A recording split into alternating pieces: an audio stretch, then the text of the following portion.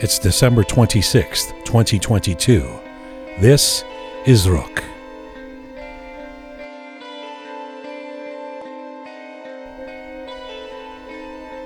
Well, hi there. Welcome to episode 226 of Rook. Wake up, Iranian diaspora. Wake up and raise your voice. Wake up, Iranian brothers and sisters. Wake up to this being our moral choice. I'm Jian Gomeshi. Hello to you from Toronto. Salam Dostan Aziz. Durud bar shoma. Don't let up. Don't let the regime murder more of our kin. Wake up, Iranian diaspora. Wake up and make sure we win.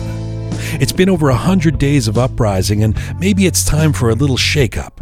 It seems for some Iranians around the world, the revolution has become dull. Back to posting cute selfies on Insta. Back to regular business to fill the lull. And we cannot be telling the good souls inside Iran what to do, but for those of you outside, this is on you. Are you still waiting to make sure, still hedging your bets? Because at this point, equivocation is as bad as it gets. Try to heed these words and let them echo in your head.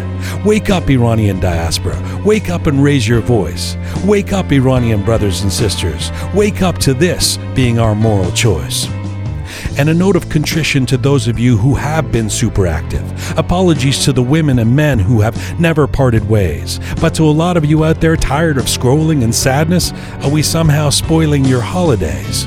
Because there is a creeping feeling that you want change in Iran and you love the revolution, and we know it, you can't wait for the day. As long as others do the hard work, you'll happily meet up in some future liberated Tehran cafe. Try to heed these words and send a message to the world. Wake up, Iranian diaspora. Wake up and raise your voice. Wake up, Iranian brothers and sisters. Wake up to this being our moral choice. Because this is a golden opportunity. This is the chance. This is the moment of their final dance. Don't let up. Don't let the regime murder more of our kin. Wake up, Iranian diaspora. Wake up and make sure we win. Do this for Masa, Nika, Kion, Sarina, Khodanur, Majid Reza, and for thousands of innocent young Iranians who've been detained and tortured as they fight for change, and millions of Iranians who fought these bastards for 43 years and had their livelihoods rearranged. Don't doubt the resolve of those living in Iran. They're understandably frozen in fear. This is a murderous regime that has signaled it will execute dissenters with no rhyme or reason anytime this year. For those of us on the outside with a conscience, surely there is a different consideration. While those in our ancestral homeland are killed and tortured, we have a moral obligation. Speak out, tell your neighbors, confront your representatives, don't give up the fight. Gather, assemble, and continue the pressure and bring the opposition together to unite. We knew they weren't going to leave without a first hint. We knew this was always going to be a marathon, not a sprint. Try to heed these words and send a message to the world. Wake up, Iranian diaspora. Wake up and raise your voice. Wake up, Iranian brothers and sisters. Wake up to this being our moral choice. This is a golden opportunity. This is the chance. This is the moment of their final dance. Don't let up. Don't let the regime murder more of our kin. Wake up, Iranian diaspora. Wake up and make sure we win.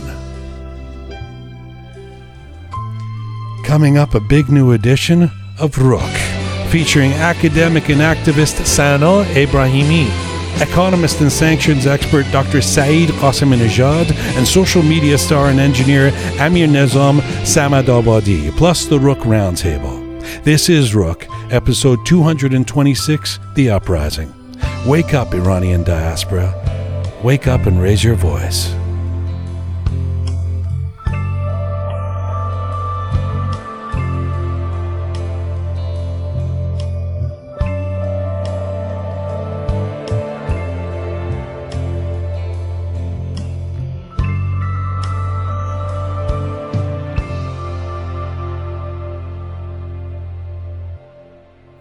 All right.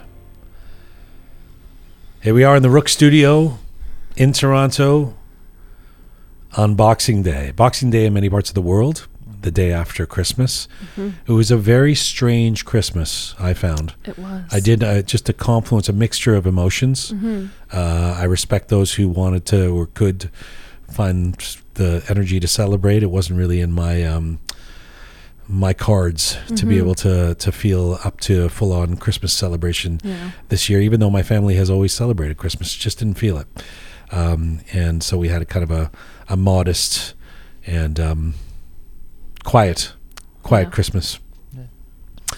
It's hard with the news coming out of Iran to sort of get it up for these holidays. Today is Boxing Day, which means that for a lot of places around the world, it's a holiday. I guess for a lot of places around the world, and certainly in the West.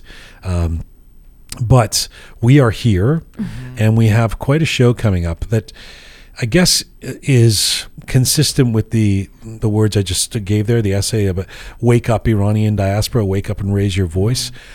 Some guests who've been very active and who I think would be on that strand of wanting people to wake up and take charge here and do what we can in the diaspora to support the cause of freedom in Iran. Coming up on this show, economist and sanctions expert, Dr. Saeed Qaseminejad. So you've probably seen Dr. Saeed on. He's one of those guys who does actually end up on a lot of Western media, English programs. He's a PhD in finance and economics, and so he talks about economic issues and particularly Iran's economy. And he is one of those who steadfastly believes in maximum pressure.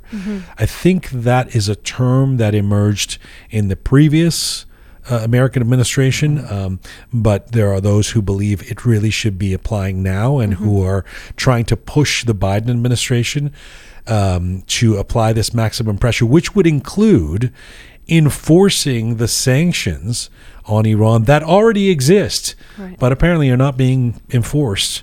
So Iran's finding ways around this to continue making money and bringing in revenue and having a hard currency and also to impose new sanctions. So he's a big advocate of that. Dr. Saeed Qaseminejad coming up. Also, here in the Rook studio, social media star and, of course, engineer. Everybody, even if he's a poet, but he's also an engineer because he's Persian. Amir Nizam Samad Abadi. And Amir Nizam, you may have seen if you're on Instagram and you're on YouTube. He's the nice-looking guy who does interpretations of Persian poetry and literature. He's got a big following, so you may have seen him out there in social media land. He has recently turned his attentions to the revolution. He's based in Atlanta, Georgia. It's an interesting place for a Persian social media podcast that he does in Persian. But he happens to be in Toronto right now, so we'll bring him into the Rook studio. Very much looking forward to having Amir Nizam Samad Abadi. I like his voice. It's a very warm voice. A warm baritone. How dare he? Yes. And coming up first in just a little bit, academic and activist Sana Ebrahimi. So once again, if you've been following the revolution and you're active on Twitter and Instagram, you may have seen Sana's posts because she is very prolific. She just came from Iran about 3 years ago to the United States. She's based in Chicago. And she is also a PhD in computer science and an academic, but she's been an activist.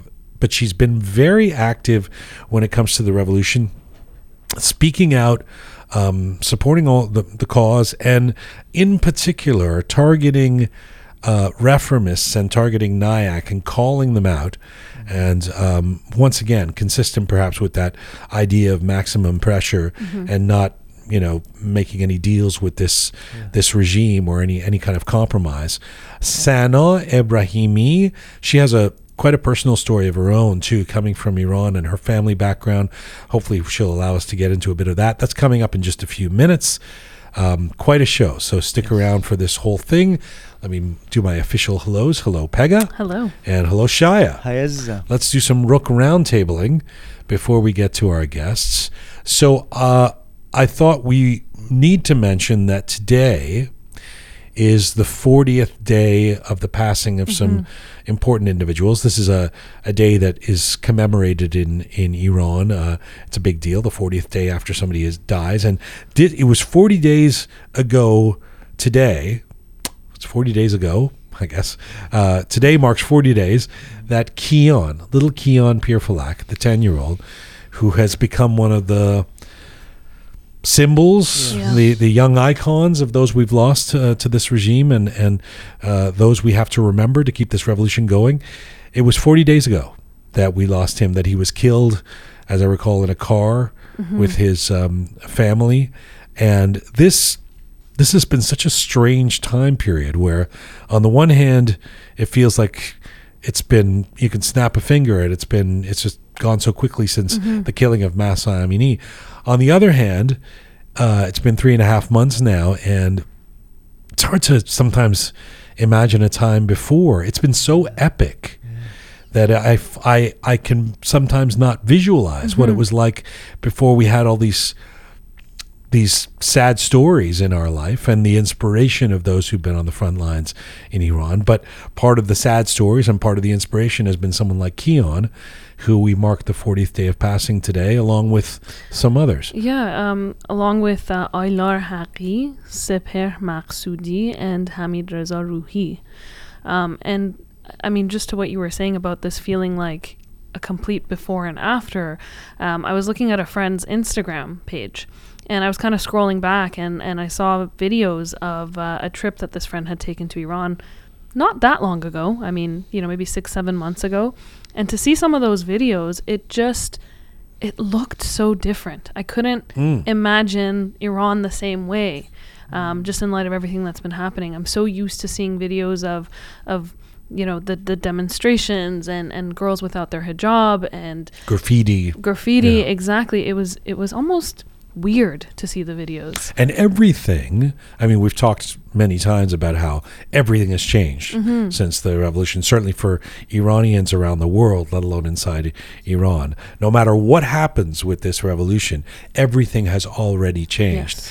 Yes, and everything that you see now, to your point, is correlated or cross-referenced against what's happening right now. So if you see a video of 1970s Iran, you don't just see it as a historic piece. You see it as cross-referenced against what is happening there today, right?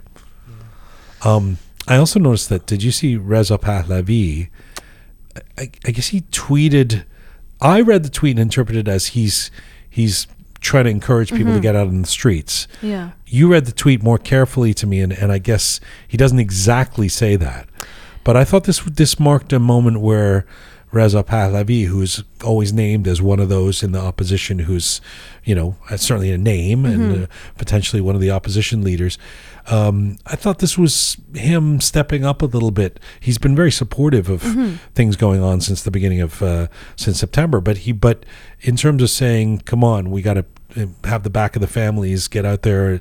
I thought this was maybe a little bit more of a step that he's taking. Yeah, well, I actually first saw a news clipping of it on Instagram. I saw I can't remember what page it was on that I saw, but there was almost like this quote or something that said, Reza Pahlavi has asked the people to come to the streets to commemorate the 40th day of passing for little Keon and some other names that we just mentioned. And so I went to Twitter and I looked at his tweet, and the way I read it, I mean, he kind of said, he alluded to the fact that the brave people of Iran won't leave the families of those who have lost loved ones alone. And I think at the end of it, he said something like, we will take Iran back. And so that was the tweet that I read. Very different than him calling on people to take to the streets. But I understand, some people, that he was kind of alluding to that. But nonetheless, I think it was a very powerful message. Yeah, and about the Keon Pirfalak 40th Day Memorial, it's happening in Ize, and the video I just saw, there's a huge huge crowd gathered, and most of them actually they brought a rainbow rangin kaman, and also it happened in Ize, and I think I have to mention that Ize was very bloody. I mean, has passed very bloody days recently, and so Ize is in Khuzestan. Yes. Yeah. So, well, we commemorate those I mean, this has turned into a pattern now. Every day almost there's a 40th day anniversary of some horrendous death, but this was kind of a big day because, as we say, Keon has become such a symbol of what folks are fighting for, and the hope for freedom, and the youth at the center of this, and the brutality of the regime. I wanted to bring something up in the Pegah, you and I talking about this because it's been in the news now repeatedly in recent days. Now, we do have Dr. Saeed Qaseminejad coming up, who will speak to Iran's economy, and I'm sure I can ask him about this. But this ongoing conversation about the Iranian currency and the concerns around how much of an economic crisis is going on. I have to confess that maybe it's because I didn't grow up there. Sometimes I find this very confusing. When they throw out the U.S. dollar is now this many tumon, I don't have a reference for what that means. It's like 41,000. Well, what is that compared to when I do remember at the time of the revolution, the old revolution, the 1979 one, that it was very low. It was $7 toman. 7 toman. Yeah.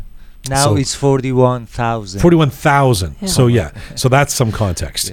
Yeah. That's also 43 years. But so tell us what is being said right now about this this Iranian currency. Yeah, I mean, I'm with you. Sometimes it's quite confusing for me as well, because I guess the same applies. I didn't grow up there, and I actually find it. What I find most difficult is this variation between Toman and Rial, and I always get confused there. So I'll preface by saying that I'm no expert on this, but what is the variation between the Toman and Rial for okay, non-Iranians and me? Each Toman is 10 Rial. Okay. But yeah, I really wanted to talk about this because the currency has dropped to a new historic low. Like you said, 41,000 toman is the equivalent of $1. And so what this really means in terms of the effect it's having is it's contributing to not only the political crisis that's going on in Iran, but also an economic one. There's been a 50% depreciation compared to mid-2021, which is unfathomable for most places in the world. And this has a direct effect on inflation, which currently is estimated at 50%. So you see things like food prices, as basic necessities that are being affected. And so there's so many people in Iran who are now hard pressed because of the change, or rather drop in this currency. I really don't know what you can get for 41,000 toman in Iran right now, but I imagine it's not much. One of the things I want to talk to Dr. Qaseminejad about is that for those who are calling for the enforcement of sanctions and the imposition of more sanctions, this is from the United States, the maximum pressure idea. Right. If the idea is to further drive the Iranian economy into turmoil, I'm really curious about what the end game is of that, how that plays out, how that turns into the dismantling or the falling of the regime. I'm assuming it means something around the idea that the regime no longer has the ability to resource its fear machine, its military, and all of that. But I want to know, ask about the mechanics of that, because we've talked about this being a social and political revolution, but the economy is going to play a major part in this, and this currency thing is would be frightful at other times. In the current context, it's also interesting. How does this counterplay with the revolution? And a major contributing factor. I mean, I think, like you said, it'll be interesting to see what the mechanics of it is, but I imagine it would be a large part of potentially the fall of the Islamic Republic. Now, let me bring something up for the Rook Roundtable that people who've been following what's going on in the Iranian world will have heard today. This is kind of breaking news today, and in fact, we don't know exactly, I don't think, the resolution of this. But for those who've been saying there's certain types of Iranian icons, those inside Iran, that are too big, like that are big enough that they would never feel the repercussions about speaking out. There's some events today which prove that that's not the case. We've heard this before, that Taraneh Ali Dousti, well, she's too famous.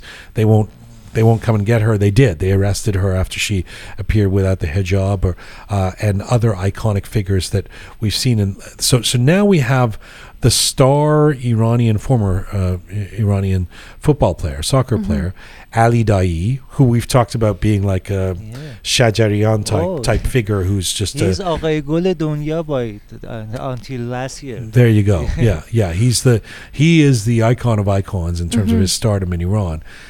Seems that today there was news that a commercial airliner carrying him and his family to Dubai was turned around. Is that the idea? I don't know if he was on the plane himself. I think it was just his family who was traveling to Dubai.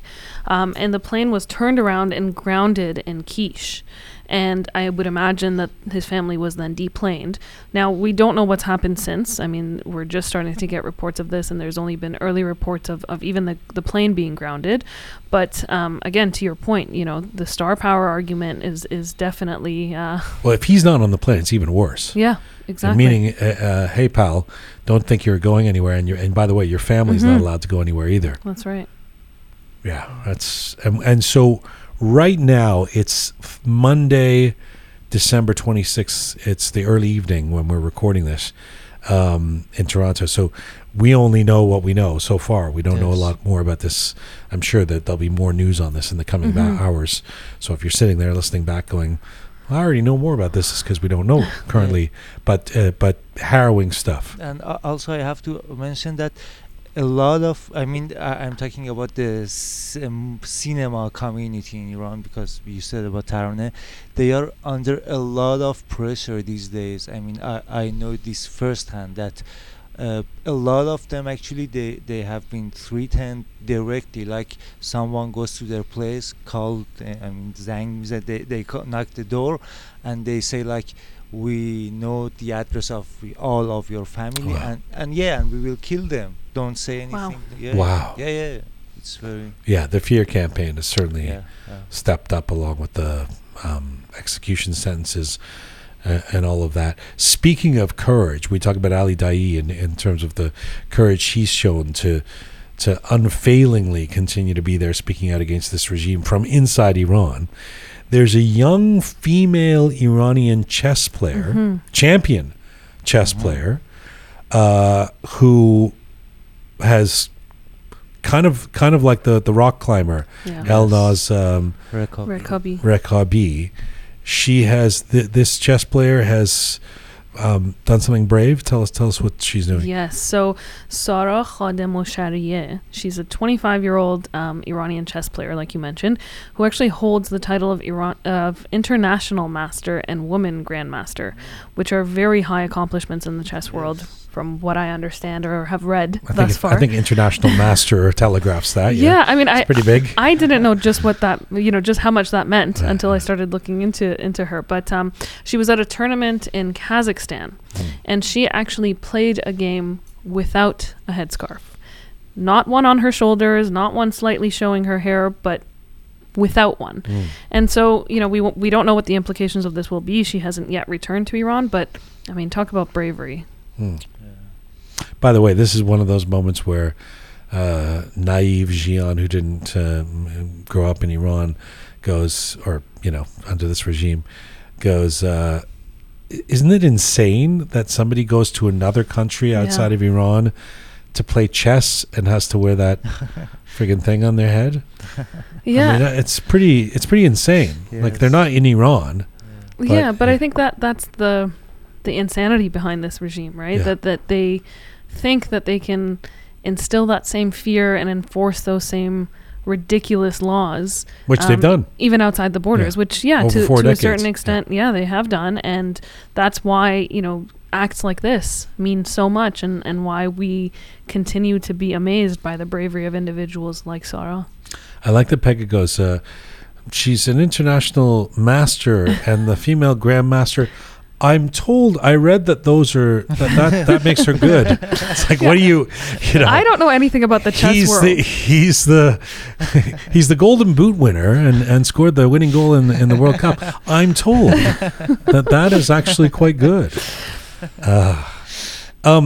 We talk about we're going to be talking a couple times today, I think, about countries around the world.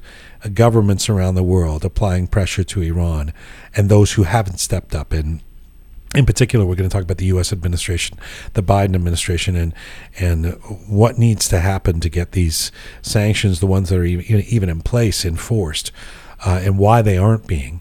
We'll get to that. But there was some positive news over the last few days of one government and one country stepping up, and that is Germany. Mm-hmm. And Germany, little asterisks next to Germany, like full marks to Germany, because this is now a few times. Last week we were talking about political guardianships, the idea of members of parliament of different countries around the world sponsoring or becoming the guardians of those who are on death row inside Iran to help save their lives. That idea emerged from, germinated, and was seen to resolution in Germany. And now the German parliament has taken some economic measures or sanctions of some kind against Iran. Yeah, so the German economy minister came out and gave out a statement where it was mentioned that they're formally suspending export credits and investment guarantees for business in Iran, as well as other economic formats. Now, I don't know what the other economic formats are, but this as a whole is very, very important, because if you look at Iran-German relations and trade and things like that, this is a big deal. In 2021, there was 1.76 billion euro that was traded between Iran and Germany, and so this is going to halt all of that. It's going to suspend export credit and investment guarantees for business in Iran. So would that be German businesses or in Iran? I think it has more to do with the relationships and the accessibility of, let's say, Iranian businesses being able to do trade and have access to, whether it's the German market or the Germans having access to the Iranian market. I think that's my understanding of it. And so it cuts, obviously, revenue for business inside Iran, but also isolates Iran. Severs ties as a whole, I think, which is going to have a direct impact on any of those Iranian businesses. I think the trade agreements or the opening of these credits and investment guarantees and things like that happened as a result of the JCPOA discussions back in 2016, and then they were later extended. So now this suspension is going to be a huge move and going to have very, very big effects on those businesses in Iran. I mean, one hopes there's a lot of days where I feel like nothing important is being done. And then you hear these little dribs and drabs, and you hope, major dribs and drabs in this case, and you hope that they can all lead up to death of 1,000 cuts. That's right. There can be a conflation of all of these things that drives this regime to hell. Right? And speaking about the German parliament, something else that was actually, I thought, really great news was that 43 members of the Social Democratic Party within the German parliament demanded that the IRGC be designated as a terrorist group. So we've seen that happen, obviously, in Canada, but to see it happen in other countries is, again, step forward. This Thursday coming up, we have a journalist and activist from Germany on our program. So we'll hear from her on some of this. But kudos to those of you in Germany helping to enable this stuff. Thank you. Thank you, Shaya and Pegah. We'll see you on the other side. Let's get to our featured guests, because we have quite a show for you today. And my first guest today is an academic, an activist, and a citizen journalist based in Chicago. Sana Ebrahimi was born and raised in Tehran. She moved to the United States to pursue her graduate study. She's now a PhD student and research and teaching assistant in computer science at the University of Illinois. Since the beginning of this ongoing revolution in Iran, Sana has been working diligently to amplify the voices of Iranians inside the country and raise awareness about the regime's lobbyists in the West. She is now administering a group of activists working for humanitarian causes concerning Iran. And right now, Sana Ebrahimi joins me from New York City today. Hello. Hello. Thank you so much for having me. And thank you for your thorough introduction. It was actually very complete. Thank you. Thank you for taking the time to be on the program. Really appreciate it. First of all, Sana, how are you holding up? It occurs to me that even a cursory look at your social media would see that you're extremely active, prolific, I should say, and it's not easy to be looking at this stuff and dealing with it nonstop. Today, of course, is the 40th anniversary of the killing of 10-year-old Kian Pirfalak. We've heard about the execution of Youssef Mirzavand in Desvoul in prison today.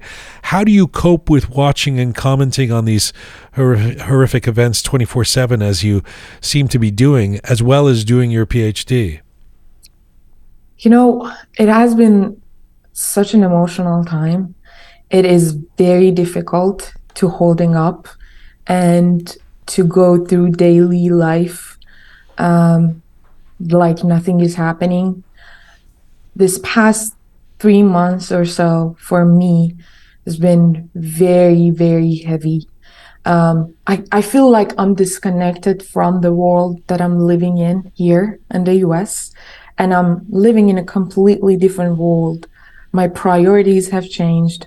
And it is like, for me, it's like I'm there, I'm watching my home burning, but there is this glass wall. I can't reach, I can't do anything, but I can scream, and I'm seeing what's happening. You know, I'm witnessing horrifying things, but I also cannot do anything. And it is very difficult. Every single person that I see every day on social media getting killed or getting imprisoned, for me, I don't even know why, but for me, it feels like a family member. When Kian was killed, I the entire day I was crying. Yeah. And I felt like my family member, my brother, my younger brother was killed. I felt like my families are imprisoned, and that's how it feels to me. So it hits very close to home. When you say my priorities have changed, what comes to mind? What do you mean by that? So right now, my first priority is actually this work that I'm doing, because I feel like I have a platform that is able to amplify the voice of the people and the message that they're actually trying to send out. And it is also very, very satisfying for me knowing that I can do something, because it is very painful to go through when you are far. I mean, closely, it is a different story for people who live there. But for me, talking to the loved ones in Iran, friends and family, and see the look in their eyes and not being able to do anything, it is devastating. You know, I was, having known you only from watching you on social media, I was anticipating you've been a political lobbyist or an activist for years in that very public way. You're this PhD in computer science. You've done a number of degrees in sciences and engineering, computer science. Tell me about the decision to throw yourself in the way you have in recent months to really make this, as you say, your priority. Yeah. So starting this, like, I've been always very vocal when it comes to like political, like activism, when there is like a human rights issue or anything of that sort. Even when I was in Iran, I was very vocal on my social media, and my Twitter account has been always public. And even like when I was at school in Iran, I was very active in like the protests that was going on at Sharif and things. But when I came here, I found out that I have like more rights, so I can use it. But then starting this revolution and seeing people same age as me or younger go to the streets knowing that they take bullets, they're gonna get shot, and they're gonna die, knowing that they go anyway, that made me think like, what are you doing? You're sitting here in the safety of your home, not being at risk of anything. Your life is not at risk. You're not losing anything. And you're too afraid to just speak up. Because I was warned by friends and associates from the beginning that, hey, this is your situation here is not stable. You're not an American citizen. You are not even a permanent resident.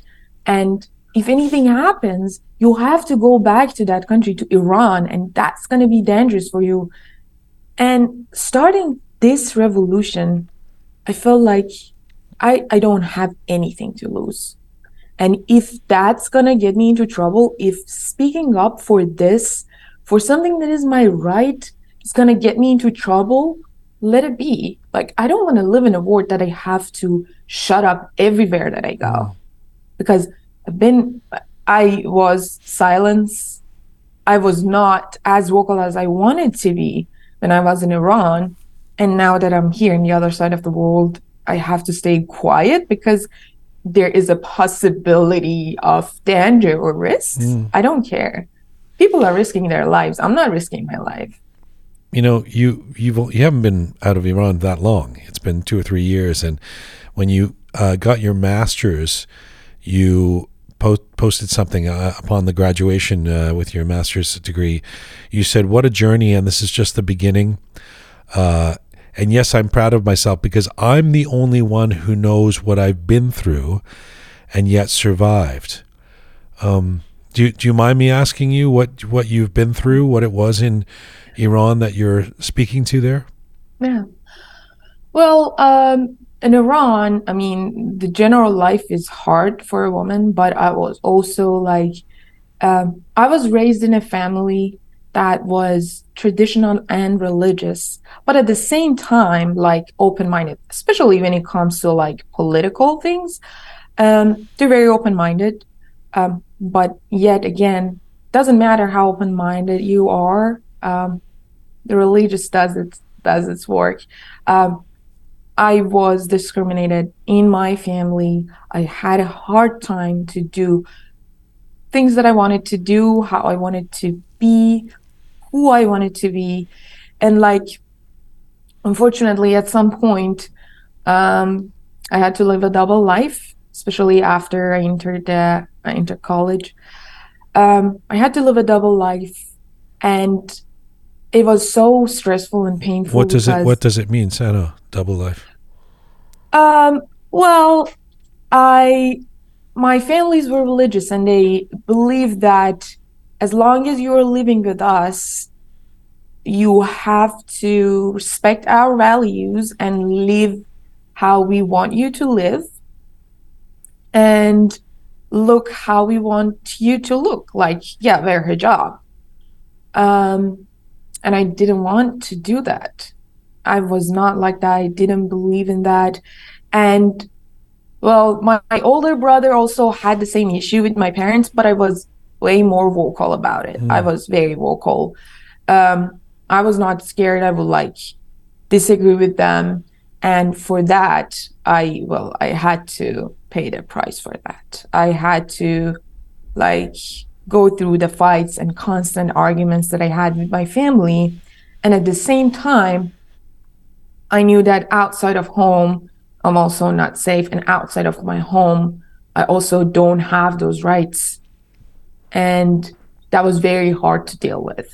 It was very difficult. Like, I heard this sentence that you shouldn't do this because you are a girl many times throughout my life. And unfortunately from my family too. So it is really hard to deal with. I always think when someone has grown up in a religious family in Iran, within the last few decades, within the existence of the Islamic Republic of Iran, that you must have some kind of interesting window into how this regime justifies itself. I mean, I know there are religious people in Iran who wouldn't equate themselves with these particular mullahs and ayatollahs, but what do you think it taught you about this regime that you now so outspokenly want to see the end of by growing up in a religious family there? I think my parents, it's funny because I always told them I'm the product of your manners. You taught me to fight. You taught me to speak up. You taught me not to accept anything without thinking. And now you are tasting your own medicine, because my parents were also like that. Like, my parents are my biggest role models, and whatever I know, it comes from them.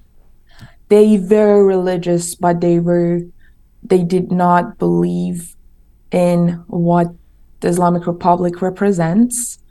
Your dad was actually jailed by this regime, Yes. right? Yes, I actually want to talk about that because, I thought about this a lot, and I think at some point it must be heard, because my dad hasn't talked about it at all. But I want to talk about it here for the first time. Things that my dad has been through and my family has been through, that now I'm here and I'm speaking up. I'm the result of all of those decades of oppression. Well, my dad was actually, after the revolution, my dad was one of the first group of people who were competing for an entrance exam after the Cultural Revolution. So during Cultural Revolution, schools were closed for 3 years. So after these 3 years, there were a lot of people, a big group of people competing for schools. And the entrance exam had 2 steps. It was one written and one multi-choice. And then after that, you had to go through an interview, an in-person interview, which had nothing to do with science. It was only to make sure that you are religious enough, you are Muslim, you believe in core values of the Islamic Republic.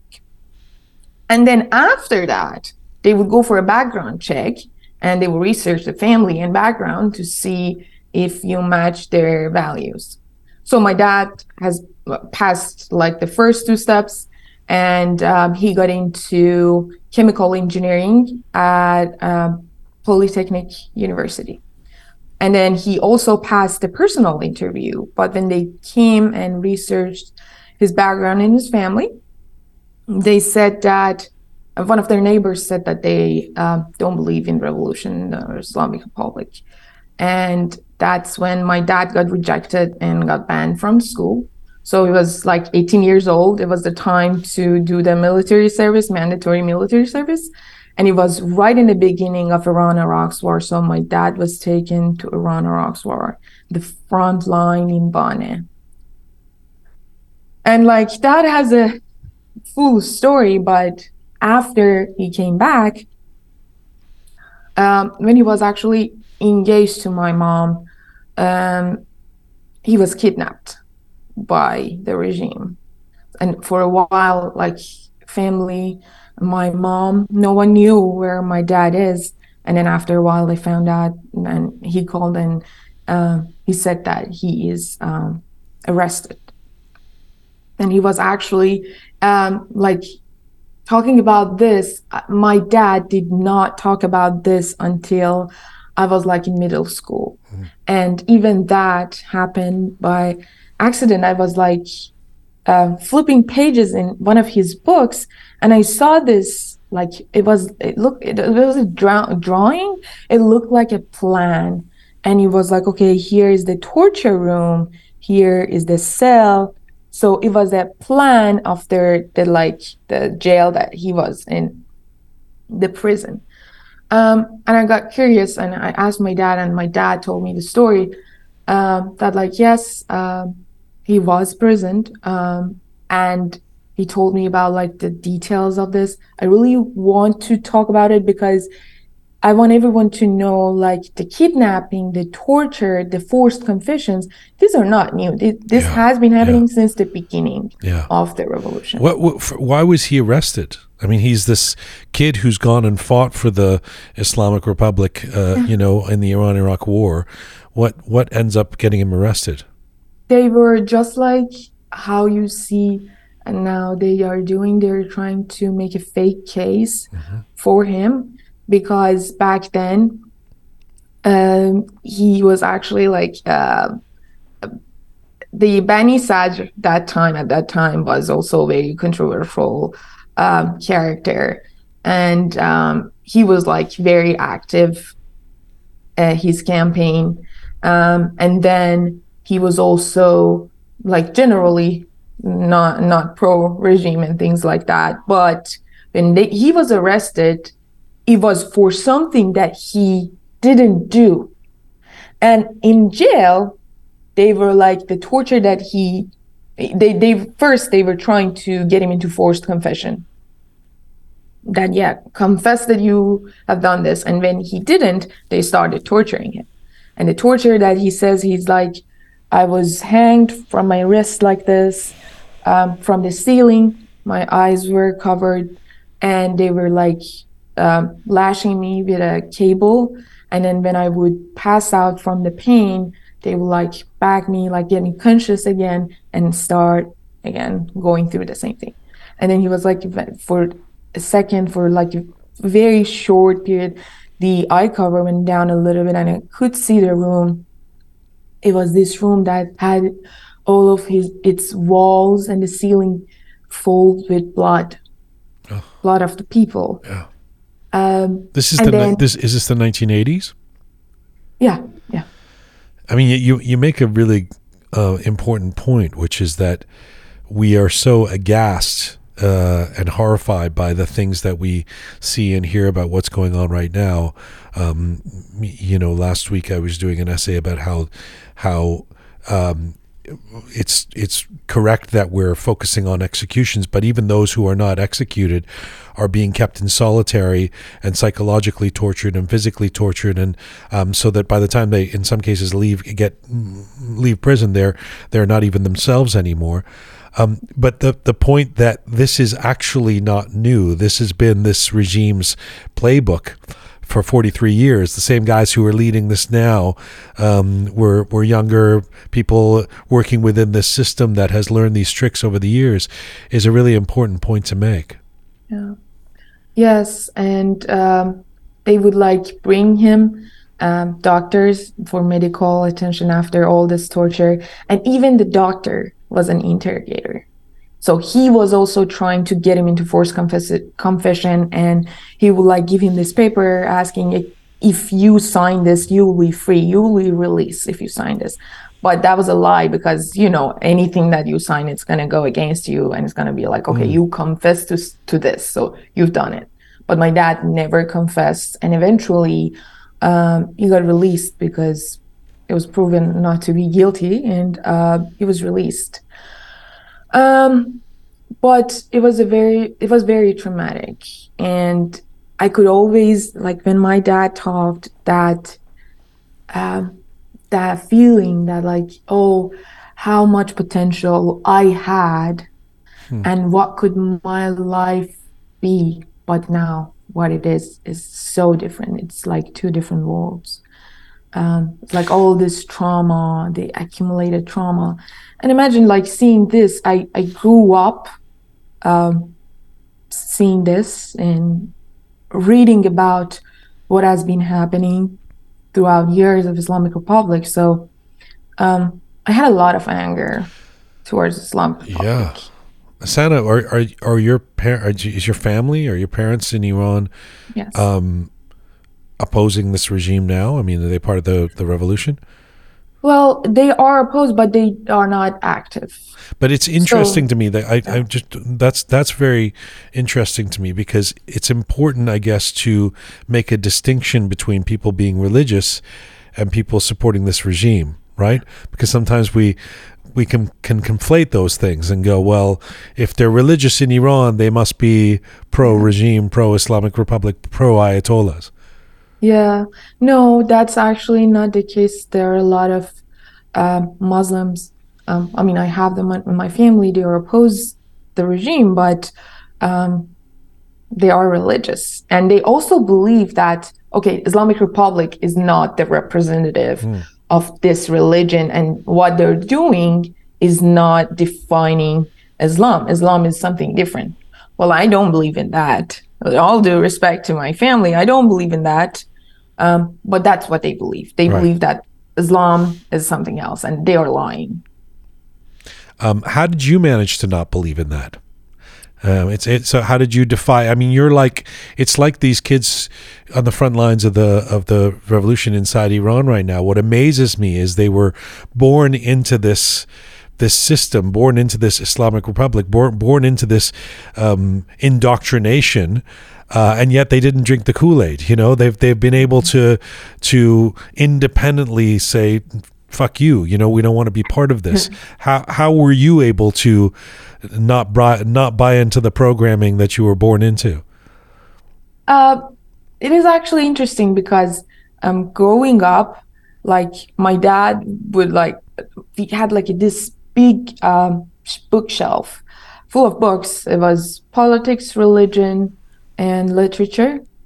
And my dad would talk a lot about all these books that he has read, about religion and things. So I was very exposed to it. And then I personally was curious. So I think I read Quran 3 times with the translation. So I was I knew that side of it. But then at some point in my life, I got exposed to the other side of the spectrum. And then I thought about it, and it didn't really make sense to me anymore. This side did not make sense to me, because what didn't make sense is that they said, okay, God is very generous and is very forgiving and is very kind, but then at the same time they pictured this horrifying hell that we're going to all go in. And it didn't really add up. And then they would say, okay, God knew everything that you're going to do, but then he created you, and now he's going to put you in hell for something that he knew you were going to do. So he's basically creating some creatures to put in hell and just watch and enjoy. Didn't make sense. Let me fast forward to today, now that we've got some background on you, and I appreciate you telling that story about your dad that you haven't shared before. To look at your words and your involvement in social media, one thing is very apparent: you are steadfastly against the reformists in the Iranian American community, particularly NIAC. You've been very outspoken about this. Why? Because it's done. We, as a young generation, we had this hope. We are the generation that didn't see when the country was good. We didn't see before the revolution. We heard about it and we read about it. And then we experienced all years of Islamic Republic when we had the reformists in the office, when we had the fundamentalists in the office, and nothing changed. For so long, we had so much hope. I was one of those people. It was actually the first time that I was eligible to vote, and I voted for a reformist. And I saw the country going downhill. When was that? When did you vote for? From that. What? It was 2017, Rouhani. Wow. Okay. Yeah. You voted that recently. Yeah. Okay. And then nothing changed. And even that time when we voted, we were okay, we have the worst and we have worse. Now let's pick worse.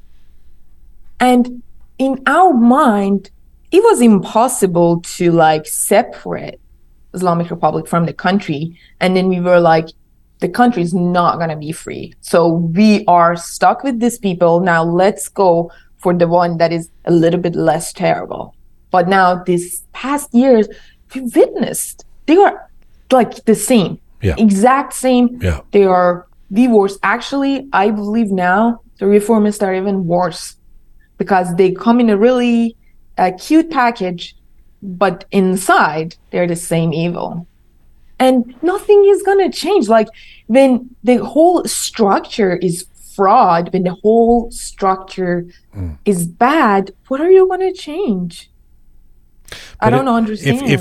If you went through that transformation, let me just play devil's advocate for a second here, because I've been outspoken about the reformists on this program. But if you went through this transformation in 2017, if somebody, one of these people that you've sort of targeted as certainly unhelpful, if not enabling the current regime, if that one of those people says, well, you know what, now I realize that it's no more time, now it's the time for revolution, even though I still have the NIAC logo behind me,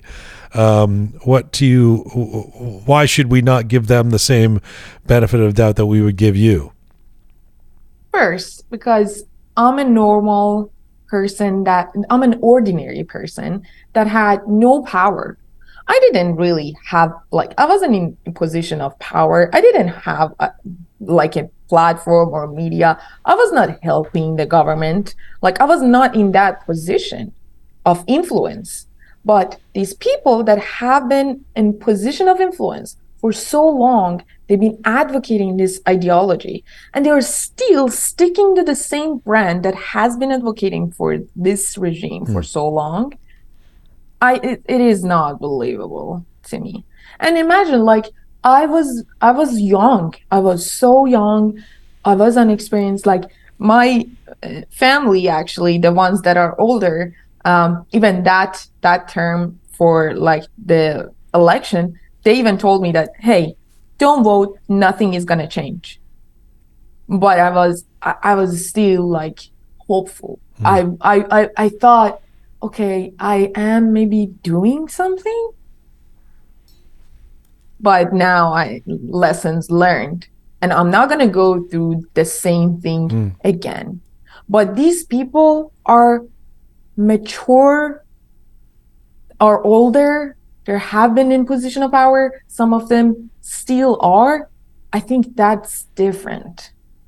Tell me about the allocation of time and effort on your behalf to focus so much on them. I mean, look, there are a lot of people who support you in this, and who are, I'm sure, appreciative of you calling out NIAC, etc., as you do regularly. There was even an incident that happened at the University of Chicago. Somebody was going to speak there, and there was alleged bomb threats, and you went and actually did sort of some journalistically, uncovering that you couldn't find any of these threats, but that's a lot of time and energy on your part. So even with a lot of people supporting you, let's say, and appreciating it, when you look at when you take stock of, okay, how am I going to allot my energy?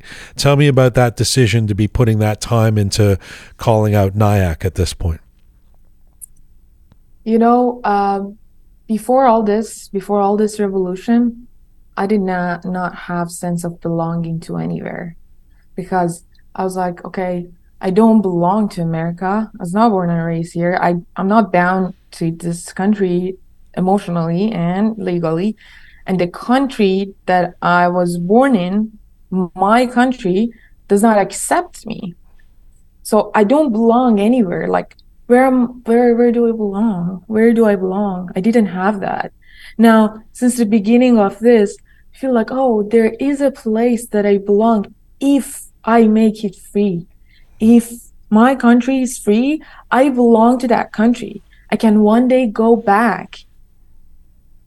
Imagine coming here, I knew that I'm probably not going to see my family again, because I had a single entry visa. And I have a single entry visa. So I was like, okay, that's it. And I had no hope. Now I'm here, I'm hoping to free my country so that one day we can all go back. Yes. So that I feel like I have a home.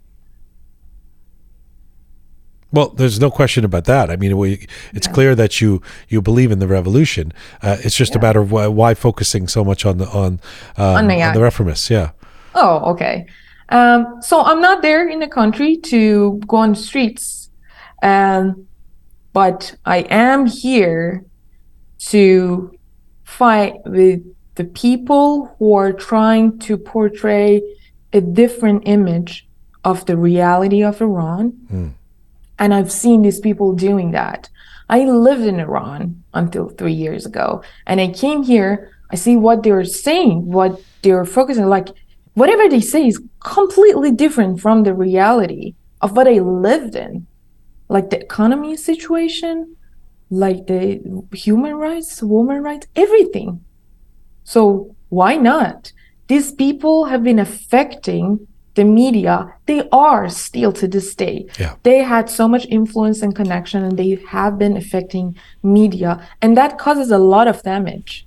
That is what caused America not supporting the last movements in Iran, or other countries like international community not speaking up or not responding as hard as they should have in the past. Yeah. It was their fault. And to Western ears, either through intention or acts of omission or commission, this NIAC becomes then the spokespeople and allegedly, ostensibly representing the global Iranian or the Iranian American diasporic community, and they, for example, will say there shouldn't be any sanctions. We don't believe in the sanctions. And you've posted that you believe most Iranians want sanctions except NIAC. Tell me about that, and tell me what you think of the Biden administration's approach to the revolution in Iran over the last 3 months.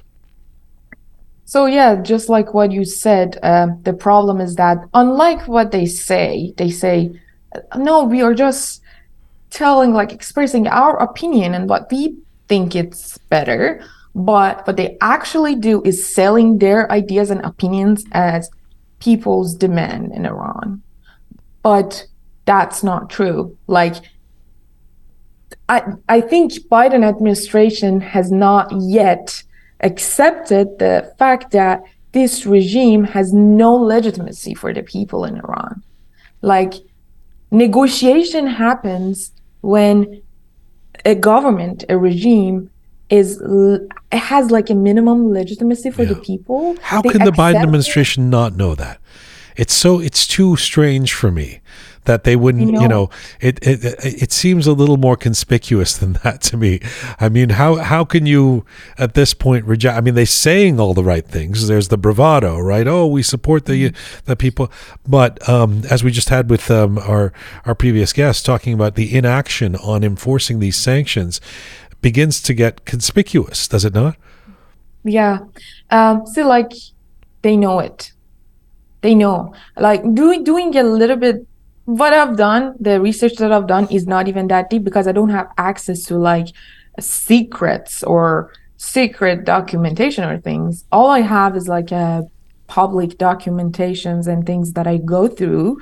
But even that surface level research that I've done, the conclusion is that they know what's happening, but what they do is just considering their own interests. So their interest comes first, and then after that, they consider anything else. Which is what? Why do you think, and it's not just the Biden administration, you could say this for Western governments to a certain extent in general, maybe now Germany's taking some actions that suggest otherwise. The Canadian government's been speaking out, but I'm not sure. Why do you think they seemingly want this regime to stay in place?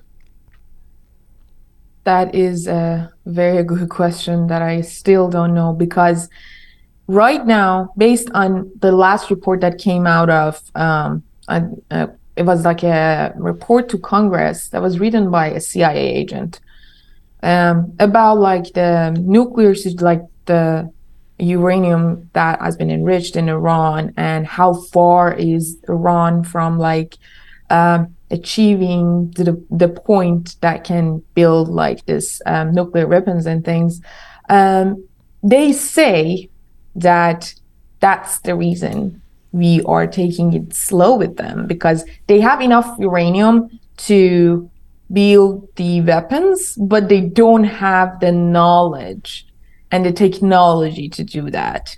And that's not gonna take long for them to like gain that technology to build those weapons. That's what they say. It's what they claim. But still, what is so confusing to me is that, okay, you know, this regime has been troubling for all the region. You are also having problems with them. You even say that you don't even know about the underground instructions that is going on, nuclear instructions and is going on. It might be some things that you don't know. So all these problems, and now it's Iran helping Russia to fight Ukraine. You know, all these things. The easier option would be just helping and supporting people to topple this regime. Yeah.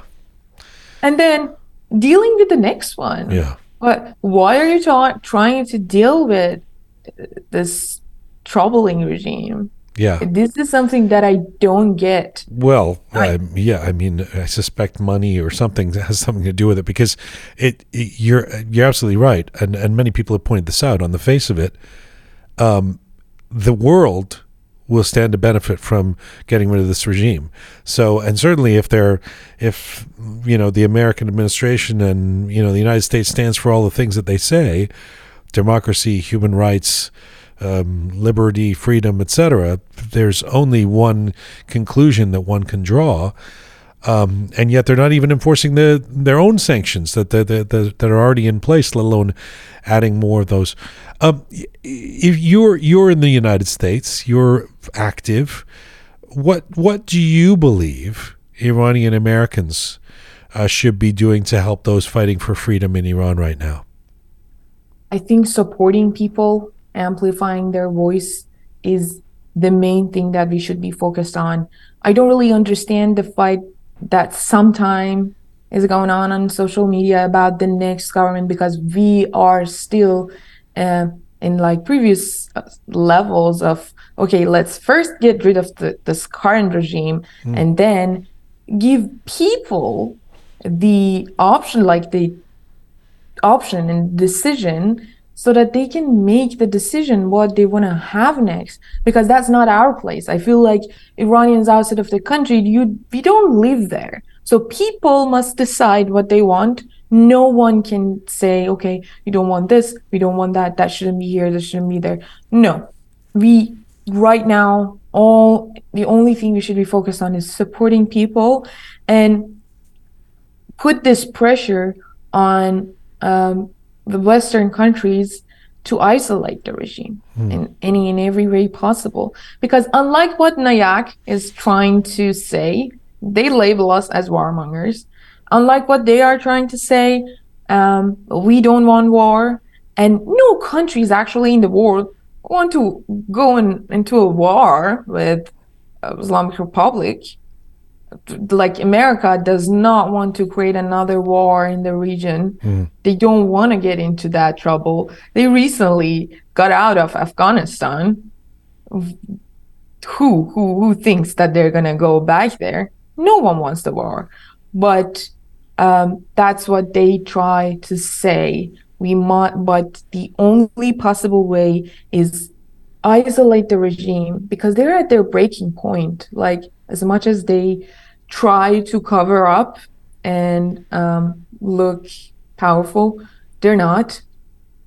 And they don't have enough resources to keep going with this. And now what we want is that isolation to make them break, actually. I so appreciate the time you've given us and coming on the program today. I really do. before I let you go, let me ask you a final question. And you insinuated this, where you spoke to it earlier in this chat about the feeling of not being in Iran right now. You did just leave 3 years ago. You were active when you were there. You're much more active, very, very publicly so now, in terms of wanting change in Iran. Do you feel like you wish you were there right now, when you see protesters in Tehran or action on the ground there? Do you have that hessasib, that feeling of guilt or anxiety that you wish you were on the streets? Yes. That's what motivates me to be even more active, because I feel guilty.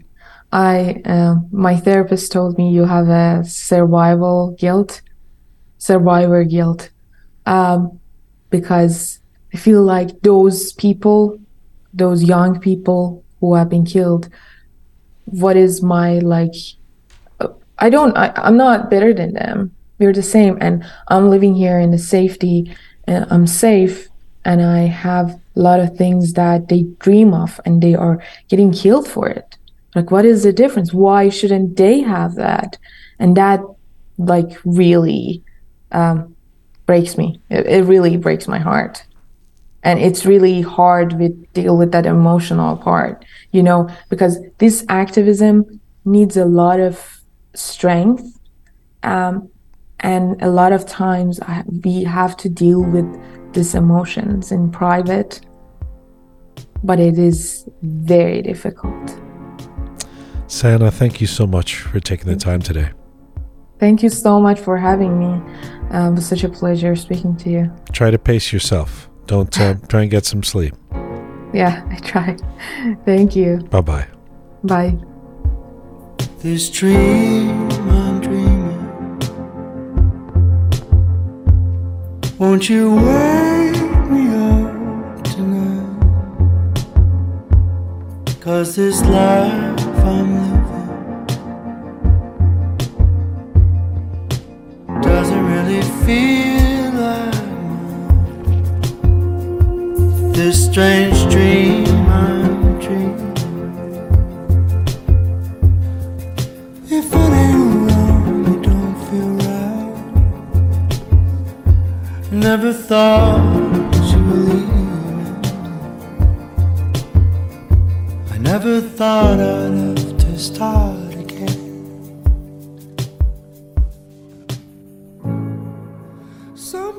This is Rook, episode 226, The Uprising. Wake up, Iranian diaspora. Wake up and raise your voice. I'm Jian Ghomeshi. For all things Rook related, go to our website, rookmedia.com. rookmedia.com. All the back issues, other episodes, all of our programming, it's all there at our website. All right, my next guest is here in the Rook studio. He is an Iranian-American engineer and social media enthusiast. Amirnezam Samadabadi was born and raised in Tehran, moved to the U.S. to pursue his education. He studied industrial and systems engineering at Kennesaw State University. He is a full-time engagement manager at Hewlett-Packard in Georgia in the United States. But these days, he's also better known for his presence on Instagram and YouTube, where he recites poetry and Persian literature. Amirnezam has been very active regarding the ongoing revolution in Iran in the last 3 months or so, and has shifted his programming to that focus.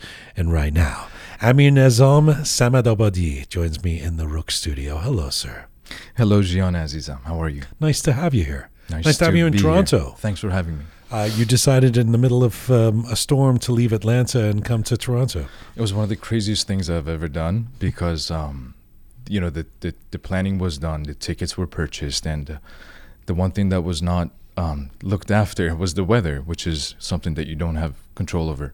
Well, luckily, my flight was one of the few who made it, but I'm here. And I was wondering, is the intro over? I'm getting mesmerized. Just continue. The voice, the way that you articulate, okay, beautiful. Please continue. Don't try and charm me. I've seen you do that.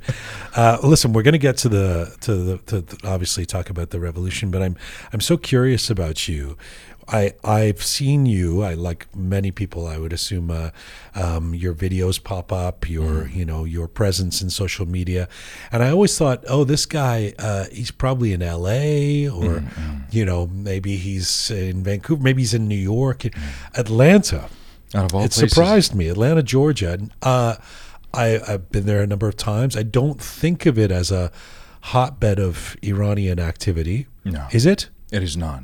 Even though the population is around 45,000 people, the community isn't as united and together as it is in the cities that you just mentioned. And California obviously has a huge presence. Toronto is crazy. I mean, we're driving around every single store that you see. Tehran, Daru Khanege Zahra, and then the Farsi writings. I'm like, holy, is this Tehran? What is it? Yes. It's very different, and it's the ultimate experience for an Iranian who wants to go to a city to not be, if you will, surrounded with as many Iranians. You could be in a way, but certainly my circle isn't that Your way. family migrated Absolutely. from Iran to Georgia. Yeah, so why did they pick Atlanta? Circumstances, the way that things played out within our family dynamic and the people that we knew here, moved entirely to Atlanta since 2010, to be exact, October 12, 2010. Just hit the 13th year anniversary, but So Green Movement, you were in Iran. Yes. I was a Kid. I was a kid back then. Yeah. I remember this one scene. I was going to institute Muassaseh Zaban Simin. I was learning English there since I was 7 up until mid-high school. And I come down the stairs, and my grandma used to come with me to drop me off at the class and pick me up afterwards. I come downstairs, and then we're trying to get to the street and get in a taxi to go where we go. There was a massive crowd in the street, walking, silent. Everybody was either wearing a green shirt or anything that would show a sign of them being with the movement. Mm-hmm. I'd never seen anything like that in my life before. And it was an awakening moment, that the people are unhappy about what they're seeing, what they're going through, and they're trying to find a way to voice their Although not calling for regime disagreement. change at the time. Back then, no. That's changed. Back then, no. Yeah. Yeah, there's this fear that's been broken now, and part of the reason that people like myself are now speaking up. Stuff that we say is, particularly myself, I'm not saying I'm an expert in this area or that area, but I understand pain. I see when something is wrong and needs change. Why do you understand pain?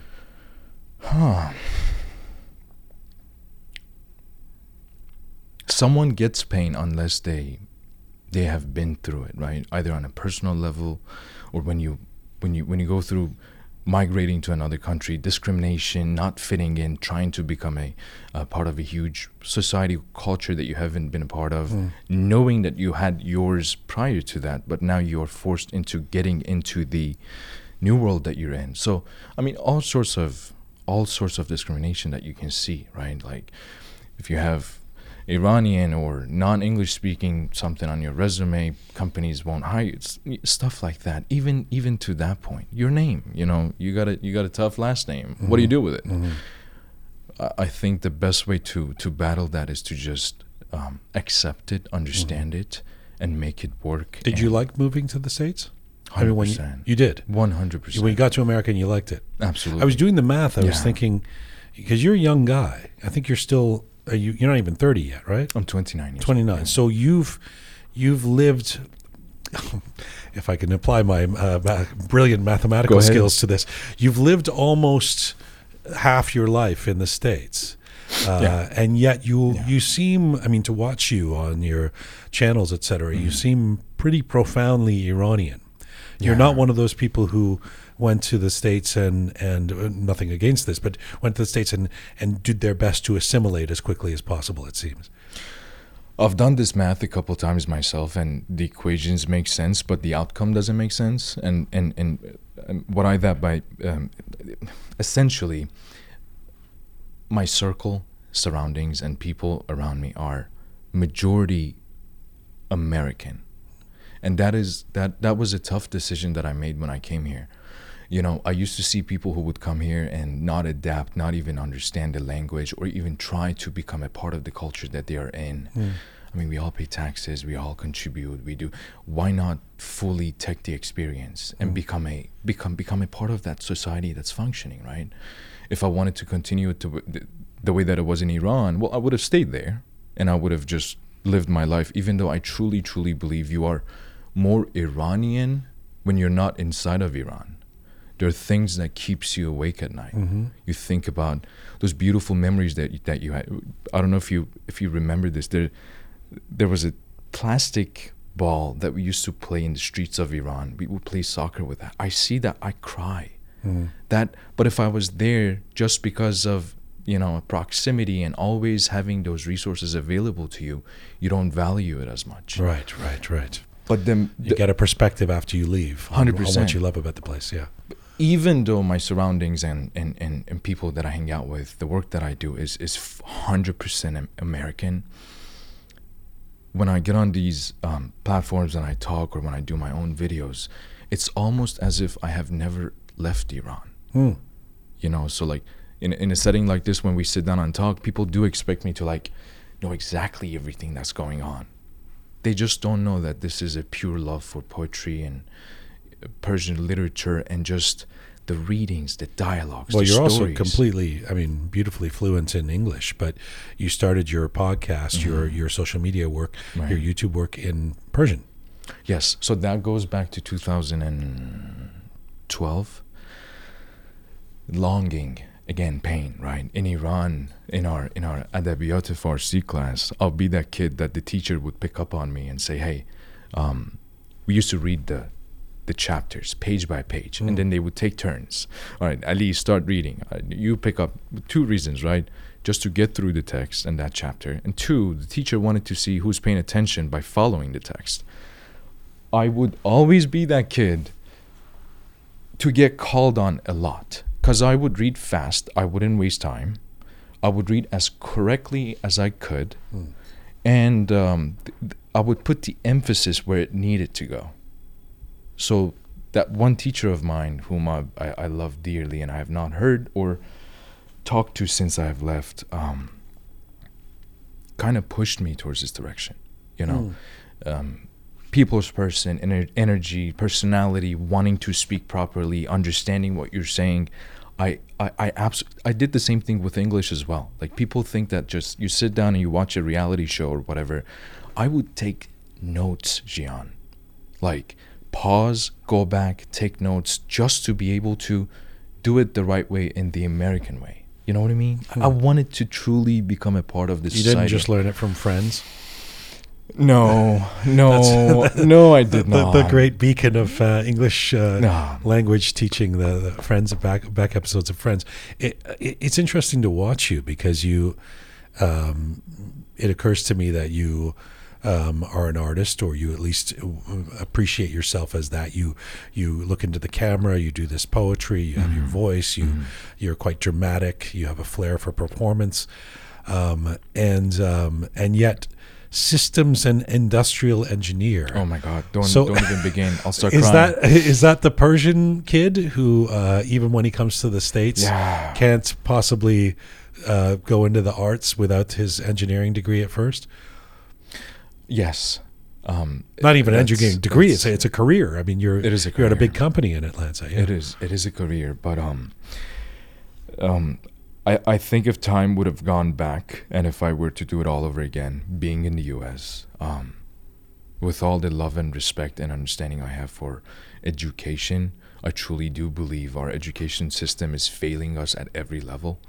And personally, it's just In which country? In particularly the U.S. It's, you know, there's a lot of corrections and things that needs to happen to it for it to be what it should be.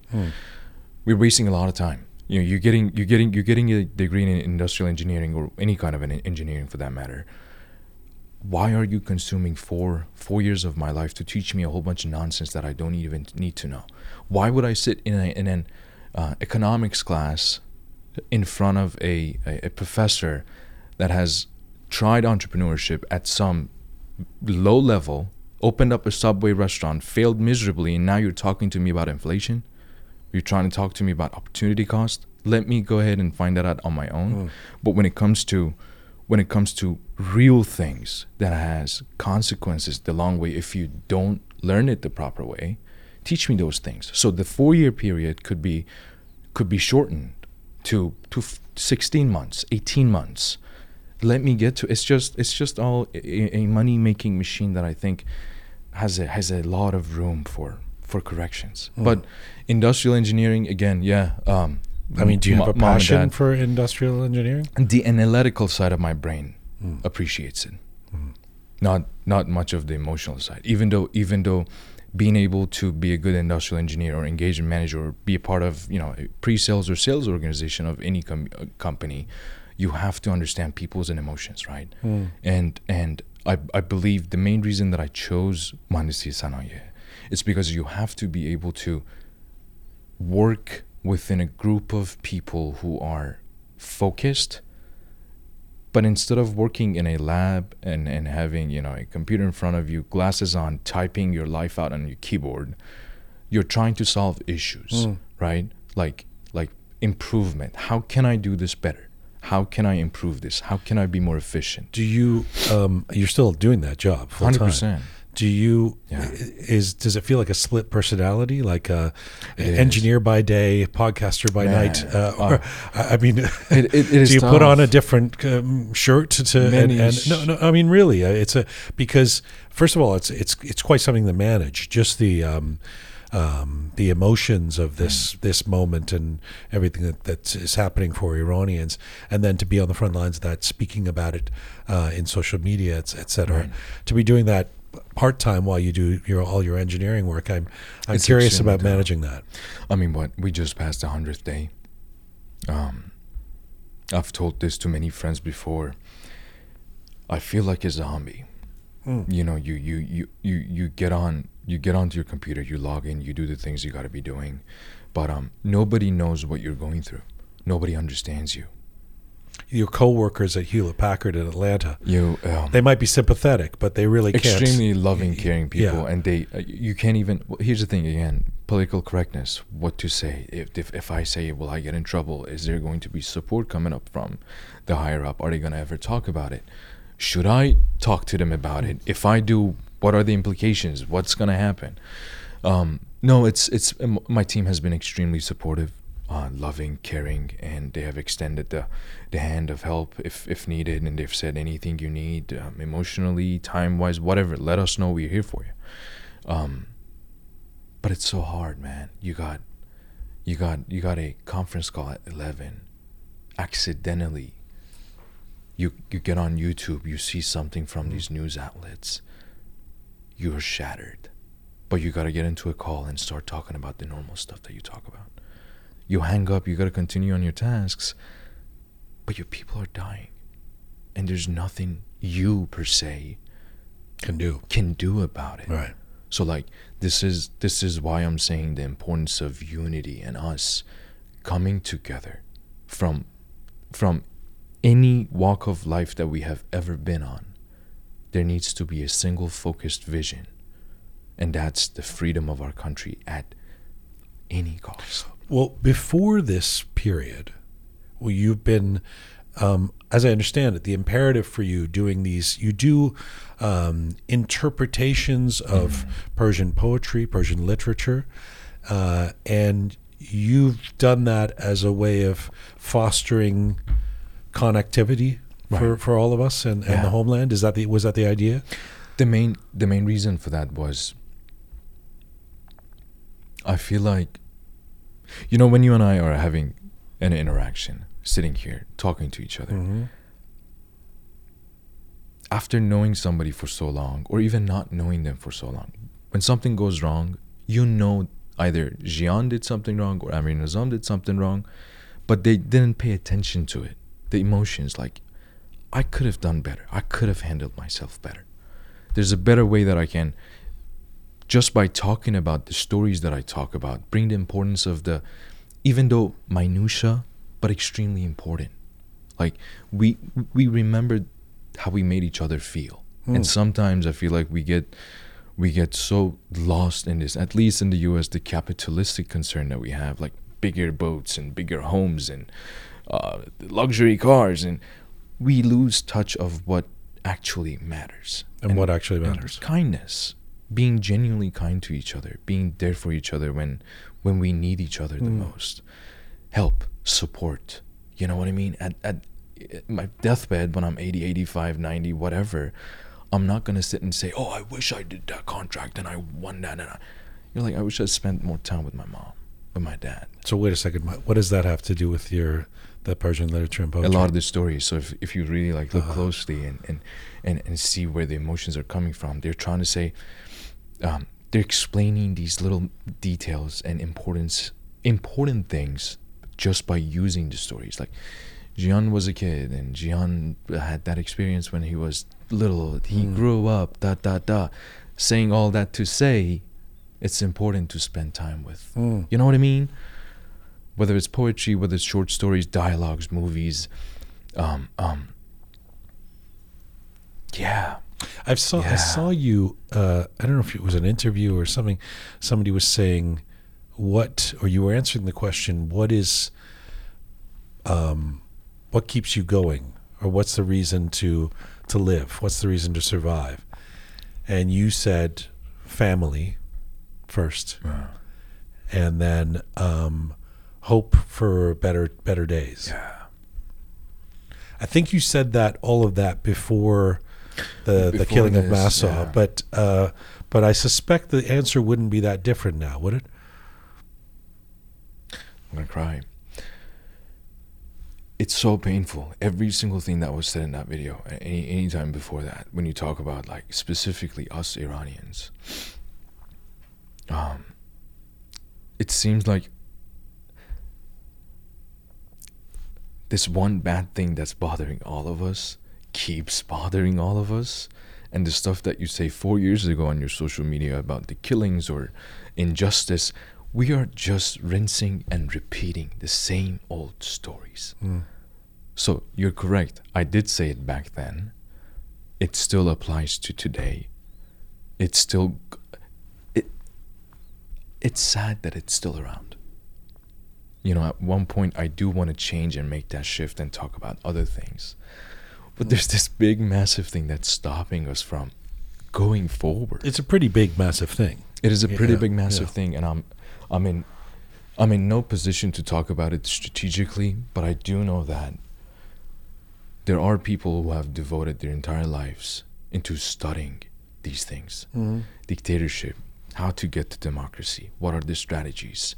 How can you leverage power? What are the strategies when you're talking about war? How do you deal with this specific oppressive regime, or for that matter, regimes as such in the history, right? We have to sit down and study these.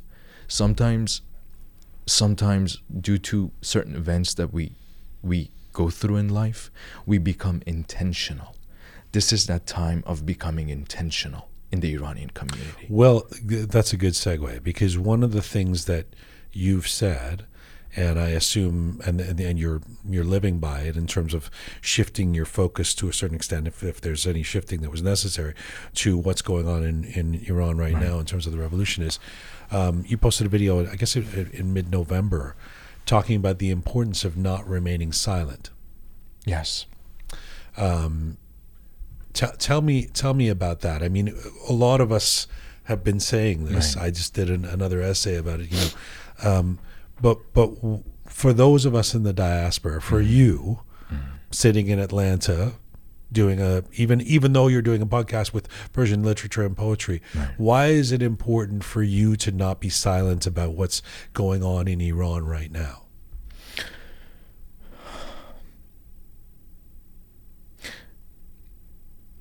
It is my country. It's something that's happening to me and my people.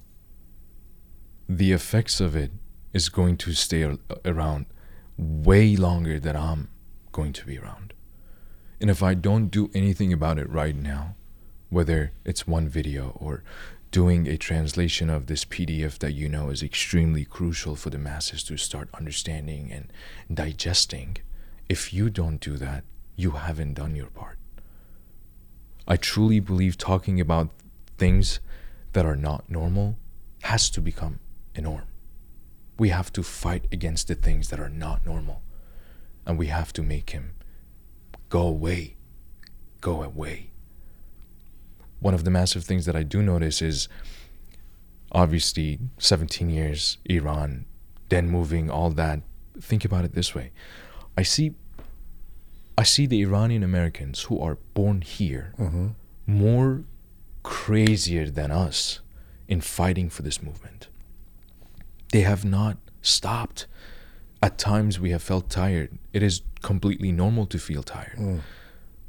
But those kids that I see still today, I mean, I'm like, could you take a break? Well, I would count myself amongst that. I mean, I was born in London. I didn't grow up in Iran. But first of all, I feel that profound connection to Iran. Right. And second of all, I do feel that moral responsibility to do something. Right. It's my homeland. It's where both my parents are from. It's where my family still is in Iran. It's everything I know cultural. And all of our lives. And remember that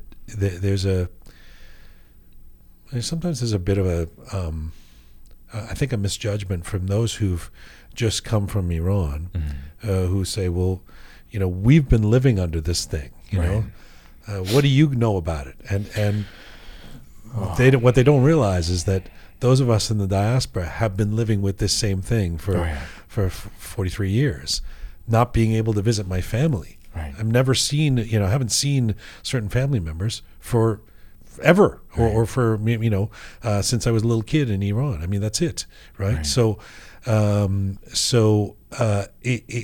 to mention the trauma, the background, the discrimination, all of those things that happen for all of us. So it doesn't actually surprise me that those in the diaspora who've been here for decades, I get your point, but it doesn't surprise me that they're rising up, you know, and with such a passion. Last week we had somebody on the show named Massa Townsend. She's been active in social media recently, and she's posting these passionate videos and stuff. And she's been in the U.S. since she was 10, like for 40 years or something, and kind of suppressed her Iranian side.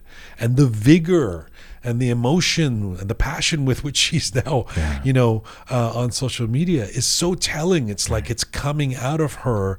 You know, it's always been there, but she's like, fuck this, you know, 100%. I need to exercise do this. something about it. Yeah. In a way, you're saying it spot on. I was hiding my Iranianness. We talked about fitting in, right? Coming here, U.S. We know the history, what has happened, hostage crisis, all that. We had to hide our Iranianness, you know. And I can only imagine, you know, a kid who's born here goes to Iran, they have to hide their Americanness. Right. This is something actually a good friend of mine talked about, and it makes so much sense. Yeah. Now you're proud to yell, for your veins to kind of come out of your neck and say, "Hey, I am Iranian, and I'm fighting for my beautiful country. Enough is enough." Yeah. Right? But we each of us, and going back to your question, saying, why am I doing things like this right now? Imagine what you're doing yourself.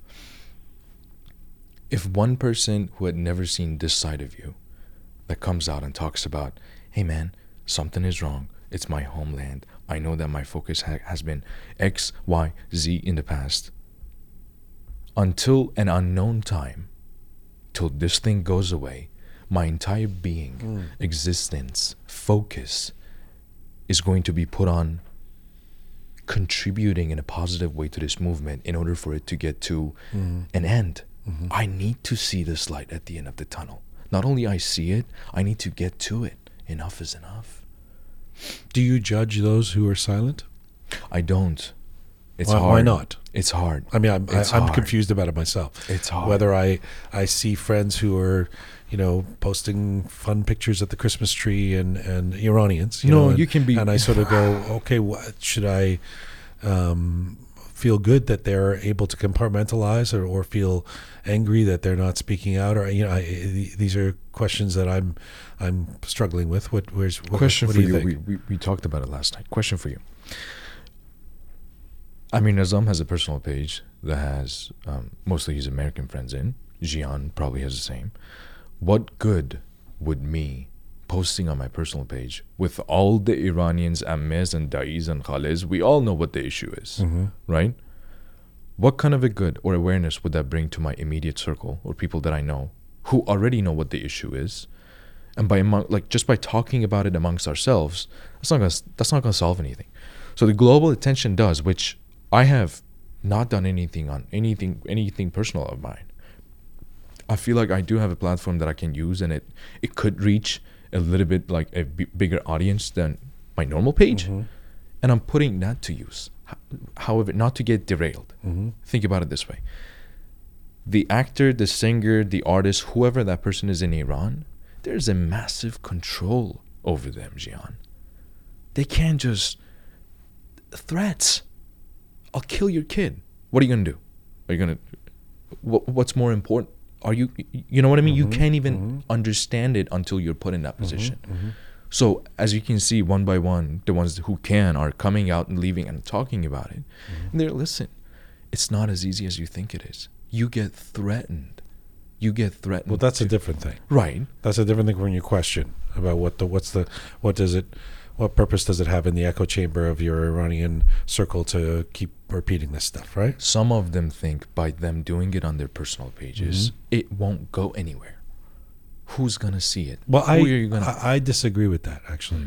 Or I disagree with you. I'm not sure if you're saying that. Because, look, I think there's information and there's affirmation. Information is certainly important at this time. So to keep people abreast of what's going on, all those sayings of be our voice, say his name, say her name, this person is on death row, save a life, say their name. That's all about information. Let's keep this information out there. And affirmation is normally a bad thing, I think, in social media in a lot of ways, which is that people go into their bubble in their echo chamber, and all the Trump lovers are in one echo chamber, and all the left-wing liberals are in another echo chamber, and they never meet and they never talk to each other and all of that.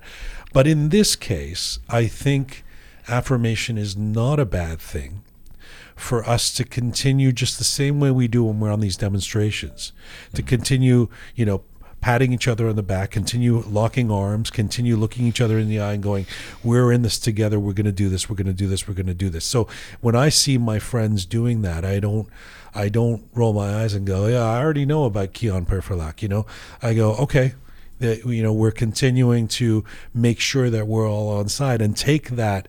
You're right. If we don't take it to the broader community, and if we don't, if there is no action out of that, then it could just be an exercise in navel gazing and just circular talk. But to really continue to affirm each other that this is the path and that we've all got to be in this together. I think that's really important. And some of us don't have bifurcated social media. I don't actually have a personal secret thing and then a public thing. So when I'm posting stuff, I know that there's non-Iranians looking at it as well. But I think my Iranian friends should be checking this stuff out too. That's a fresh perspective that I actually do respect. So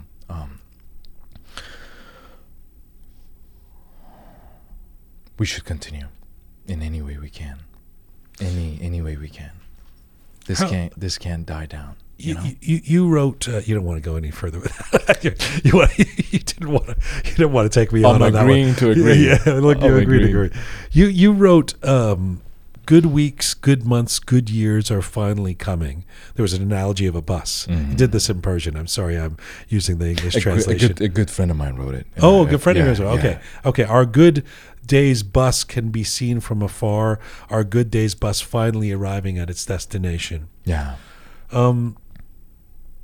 Tell me about that. Tell me how you're feeling. Do you because we vacillate between that feeling of there's people dying, there isn't millions of people in the streets, is this a pipe dream, and that feeling of no, hatman in dafe, it's happening, it's just a matter of days, weeks, months. Where are you at on that? I've heard you say this before, and I think it's very true. This is not a sprint. This is a marathon, and the ones who have done marathon, they know it takes patience. You have to build up to it. The resistance. We are building up that resistance. This is something that none of us have seen, at least myself. The ones that are here, we are learning how to deal with them. It's just like being given a whole bunch of cards and now you have to deal with it, right? Figure out the way forward. I really think outside of the main, oh, do this, we have to become strategic. We have to sit down. I hope behind doors, behind the closed door, people are already doing this. If not, we are in a bad spot. Meaning this unified opposition. It's a game of chess. It's something that you've got to have a clear strategy, have a clear vision, know exactly when your enemy is going to get dismantled with what strategy and how. We haven't. I hope the experts are doing this. I can do so much. You can do so much. We can talk about it. We can bring awareness. Angelina Jolie can get on board for 2 seconds on a story that France all great. There needs to be. You're saying we're not the experts? How dare you? Maybe you are. No, I know. It takes a lot more, my friend, and becoming intentional with it, right? At some points in our lives, we become intentional with the things that we do. This is that time for us Iranians to become intentional with educating ourselves, even at a basic level, to understand the cores of a dictatorship. Sorry, this is the time to This is the time. Intentional. Right? This is the time to be intentional. Yes, I mean, you want to read 50 Shades of Grey, get 20 minutes on a Sunday, go for it. But you cannot ruin your entire week. Read the stuff that matters. Do the things that matter. Educate yourself. Network. Surround yourself with the people who are going towards the right direction. And try to contribute as much as you can in any shape or form that you are capable of doing based on your capabilities and talents. Put them to use. This is the time to put things into use, man. And yes, اتوبوس روزای خوب ما از راه میرسه. تو راهه. If there isn't a revolutionary spirit emanating out of Hewlett Packard in Atlanta, I'm going to be blaming you because I expect you to be, stirring things up there. A final question, Jim. Really nice to have you here in the studio. Pleasure. This you have a big audience. I'm sure you hear from them. I'm sure many of them are in Iran. Yeah. Share with me something that comes to mind that has really moved you that you've heard from somebody in the audience recently. The second time you're making me cry.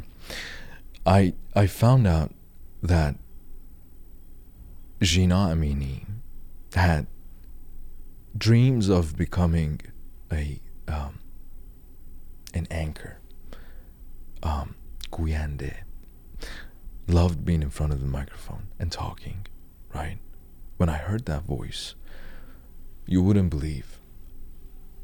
I was scared to go into my DMs, type in her name, and see that there has been a DM from her in the past that I have not gotten to. Never did it, not going to do it. Just the connection that had been there, something that I'm doing, and people seem to like it, and something that she wanted to do. So, not knowing someone, but you feel this bond, you feel this desire, you feel this something that puts you in the same category. I broke down in tears. That was probably a very emotional moment for me, just because of what I do. And in addition, you receive a lot of messages of saying, hey, we had seen all other sides of you, the focuses that you had put on different topics, and to see you standing up and being by our side and not being indifferent. You're in the US, you probably don't have the issues that we have, This is giving us a great feeling. Thank you for doing that. thank you for making me move. Thank you for energizing me. I want to get out. I want to do something. I want to speak up against something that's wrong. Let's make it right. I'd like to end with a tiny little poem, if that's okay. If you would, yeah. If you want to do your closing till I find it, let's go ahead. Closing. We'll wait for you. All right.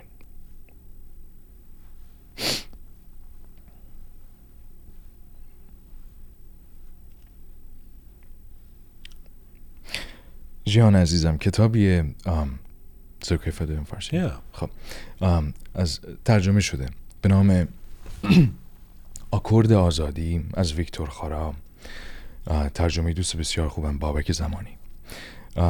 تلخ این رو گفتن اول کتاب نوشته برای ژینا، کتاب رو تقدیم کرده به ژینا و بعد از 1000 نسخه اولی که اومده بیرون اجازه چاپ این کتاب ندادن، یعنی چاپ دوبارش رو جلوش رو گرفتن.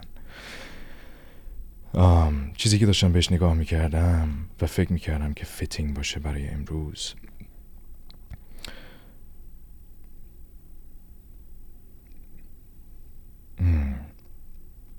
بریم با هم دیگه، فقط صفحاشیم و اونوره. We're gonna do it right. میگه برخیز و به دستانت نگاه کن، دست برادرت را در دست بگیر، اکنون می توانیم ببالیم، ما همه از یک خونیم، ما همه با همیم، آینده می تواند از امروز آغاز شود.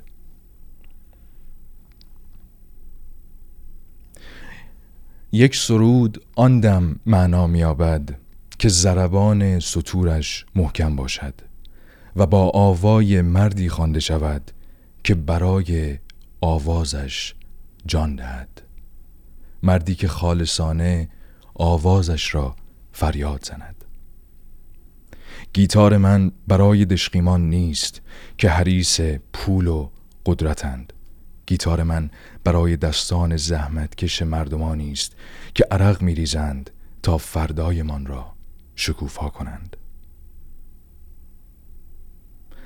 مردم متحد هرگز شکست نخواهند خورد.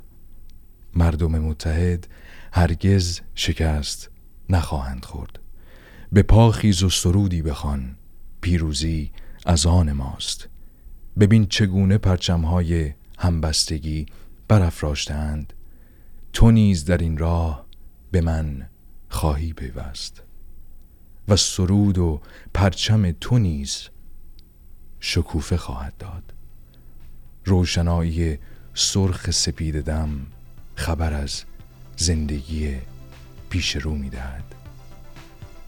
This can go longer, but I will stop here. Thank you, Jian. Beautifully done. Thank you for being here. Much love.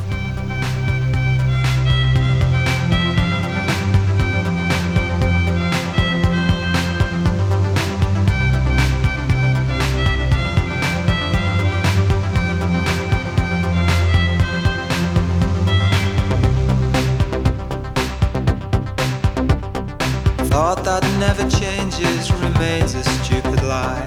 It's never been quite the same. No hearing or breathing, no movement, no color, just silence. The rise and fall of shame, search that shall remain. We asked you what you'd seen. You said you didn't care. This is Rook episode 226, The Uprising. Let's go back to New York City for my next guest. He is an Iranian-American financial economist, sanctions and compliance expert. Dr. Saeed Qaseminejad is a senior advisor and financial economist at the Foundation for Defense of Democracies, specializing in Iran's economy and financial markets, sanctions, and illicit finance. He was born and raised in Iran. He obtained degrees in engineering and finance in Iran and France and received his doctorate in finance from the City University of New York.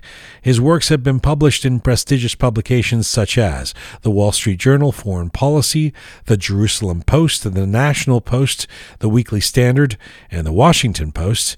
And right now, Dr. Saeed Qaseminejad joins me from New York today. Hello, sir. Hello, and thank you for having me. Thank you for being on, Saeed. I want to have this, as I've been saying on the show, sanctions conversation with you, and I can think of no one better in terms of your expertise. But it occurs to me that you are the finance PhD guy who's seen in these impressive media hits, but you have your own personal experience with this dreaded Islamic Republic regime in Iran. As I understand it, you were a student activist at the University of Tehran and ended up being arrested and imprisoned by the IRGC. Is that correct? That's right. At the time, I think I was 20 years old. And I was actually going to see my dad, who was in hospital. And at the time, there was student uprising in University of Tehran and other universities. And a few people they had guns, came into my car. I was driving the car. Two of my friends were with me. And they actually took me with my own car to the Evin prison. So I spent some time there. Not a very pleasant experience. I think I was there for 4 months. And after Sorry, you were in Evin for 4 months? No, for 1 month. For 1 month. Yeah. And after that, I had to deal with the court process with actually Judge Salavati, who is known as the hanging judge. He later got sanctioned. I played a role in that, so I was quite happy about that part. And then, I left Iran in 2008, and in 2012, I came to the United States. Does that experience, I mean, I have to think that experience, what you went through and everything that we hear these days about torture, psychological torture, etc., solitary confinement, the way that prisoners these days, for just those who are protesting, what they're going through. I have to imagine your own experience informs or colors your passion for wanting to do something about this? Absolutely. And I have to say, what I went through was much lighter than what people right now are going through. At the time, I think the regime had more confidence. So their use of the physical violence was less. Right now, the news we hear, it's really very brutal. It's unimaginable what we hear right now. I think, and it's because the regime has lost its confidence. As Khamenei said recently, they are going back to the God of the 80s, the Khodai Dahe-60. That's interesting and almost seems paradoxical. As the regime loses its confidence, in your view, it becomes more brutal.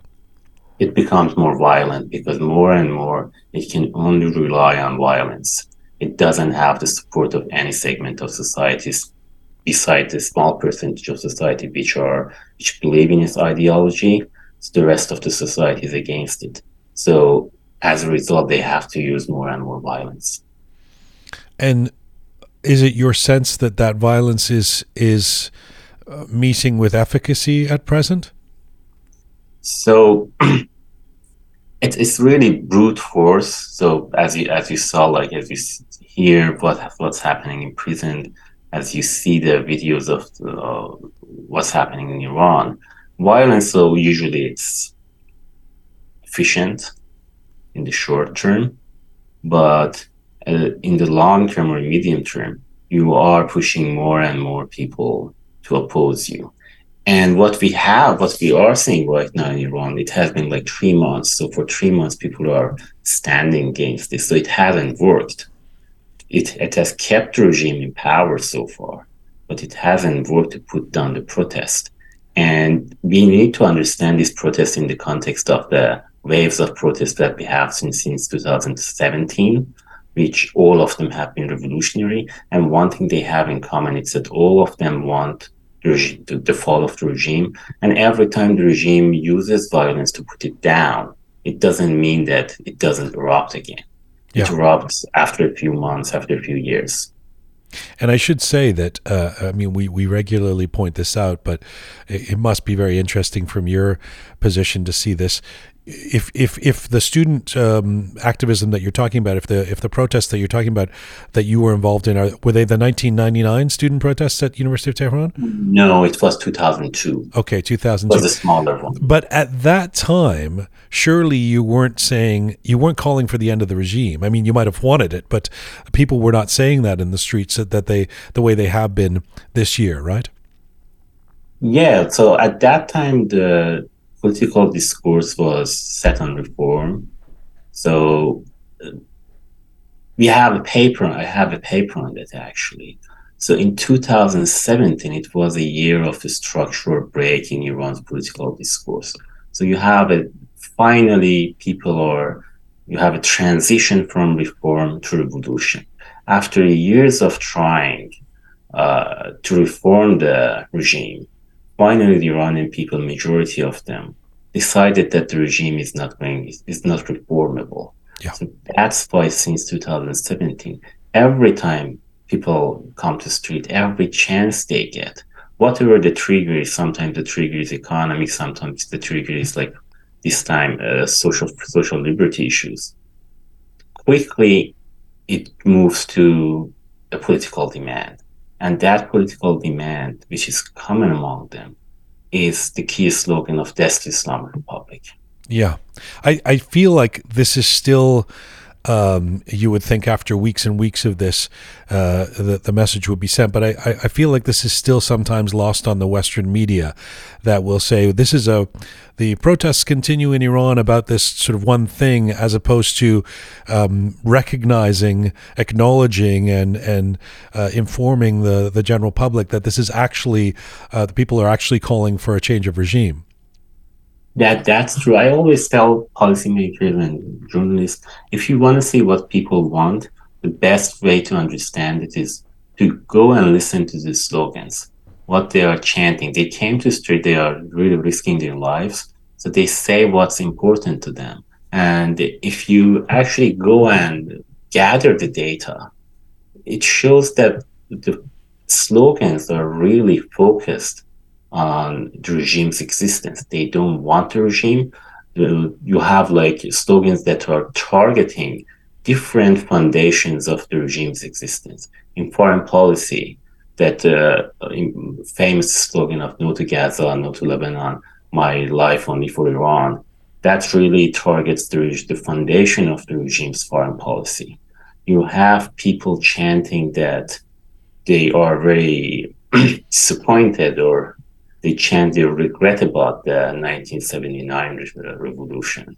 You have people chanting the name of the Pahlavi, whether it's Reza Shah, Mohammad Reza Shah, or the Crown Prince Reza Pahlavi. So these are all the slogans that are targeting the regime's foundation. And if you are a neutral person, if you just go and gather the data, it's really difficult to miss what people want.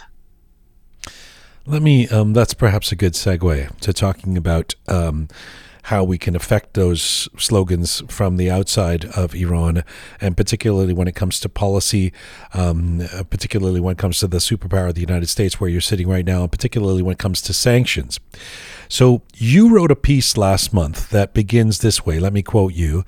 The Biden administration's failure to fully enforce its sanctions against Iran is helping the Islamist regime in Tehran survive an unprecedented challenge to its authority. Saeed, let me take that one step at a time. First of all, what are the sanctions that currently exist that are not being fully enforced? Look, we, especially during the previous administration, you have really a very comprehensive regime of sanctions. Almost everything at the industry level, at the macro level, everything that's important have been sanctioned. Sanctions, however, it's a cat and mouse game. So you sanction, they go find a way. You need to close those gaps. So the Biden administration is not doing that. For example, the regime is exporting 1.2 million barrels of oil per day. That has been down to 700,000 barrels per day. It's doable. So you see the same thing in the non-oil export. But sorry, the oil is being sold to China mostly, right? That's correct. So how do U.S. sanctions affect that? So China wants to trade with the United States. That's what they want. So if you go to them and let them know that this is unacceptable, and after that you enforce those sanctions strictly, anyone who is involved in that, any company that's involved in that, you sanction them no matter where they are, no matter who they are. That sends the message to people in China, to the Chinese government, that this isn't acceptable. And if they get that message, Iran's export to China will go down. So how is Iran's success in acquiring hard currency and financial resources related to the Biden administration's decision not to endorse existing U.S. sanctions and impose new ones? I want to say something else. One more point about the sanctions. Sure. Look, on the oil specifically, we know where the oil comes from, which tankers are taking that oil to where. And during the Trump administration actually tested whether these tankers can be confiscated, and it worked. So option 2, in addition to what I said, is just to go, because these are illicit oil exports. Go and confiscate these tankers, sell the oil in the market, and then when we come back, when we go to the maximum support strategy that we are suggesting, use that revenue to help Iranian protesters.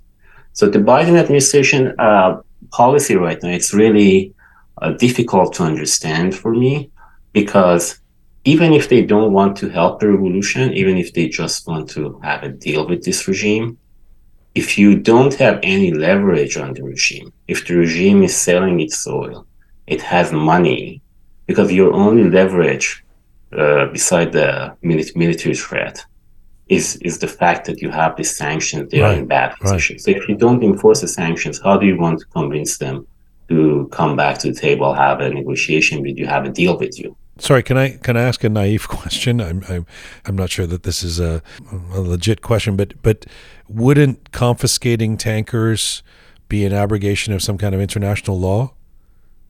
It hasn't been so, because the previous administration did it, right? And nothing happened, because neither Iran nor China, they accept that this oil is going from Iran to China, just that specific tanker I'm talking about. So if you go get them, they really don't make a big deal of it. Iran, actually, what Iran does is that they go and then, confiscate tankers from, I don't know, South Korea or Japan or things like that in response. But then if you have if you let the Iranian Islamic regime understand that this is not acceptable, if you have a threat of use of force there, they won't do that. They are testing the water. Whenever they can get away with that, they do it. But when they cannot get away with that, like what happened with Soleimani, right? Then they don't respond in a forceful way. You also point out that the majority of Iran's non-oil exports are also sanctioned goods, such as petrochemical, steel, oil products, and that last year Iran's non-oil exports reached their highest value at around $48 billion. Why are these sanctions not being enforced? That's a good question. I really have no idea why the Biden administration is not enforcing them. To be fair, these are more difficult to enforce, like the petrochemical it's not as easy as oil sanctions to enforce because petrochemicals, so you repackage it. Most of these are going to UAE, Iraq, and Turkey, and they are being repackaged, and then they're being sent to the third country. But still, it's doable. So you just need to use some more intelligence asset. You need to have a larger team to follow these things. So it's doable, but it's more difficult than oil. Oil is pretty easy. You see where they are, where they go. So let me circle back to the economy and this question of how is Iran's success in acquiring hard currency and financial resources related to the Biden administration's decision not to endorse these existing U.S. sanctions and or to impose new ones?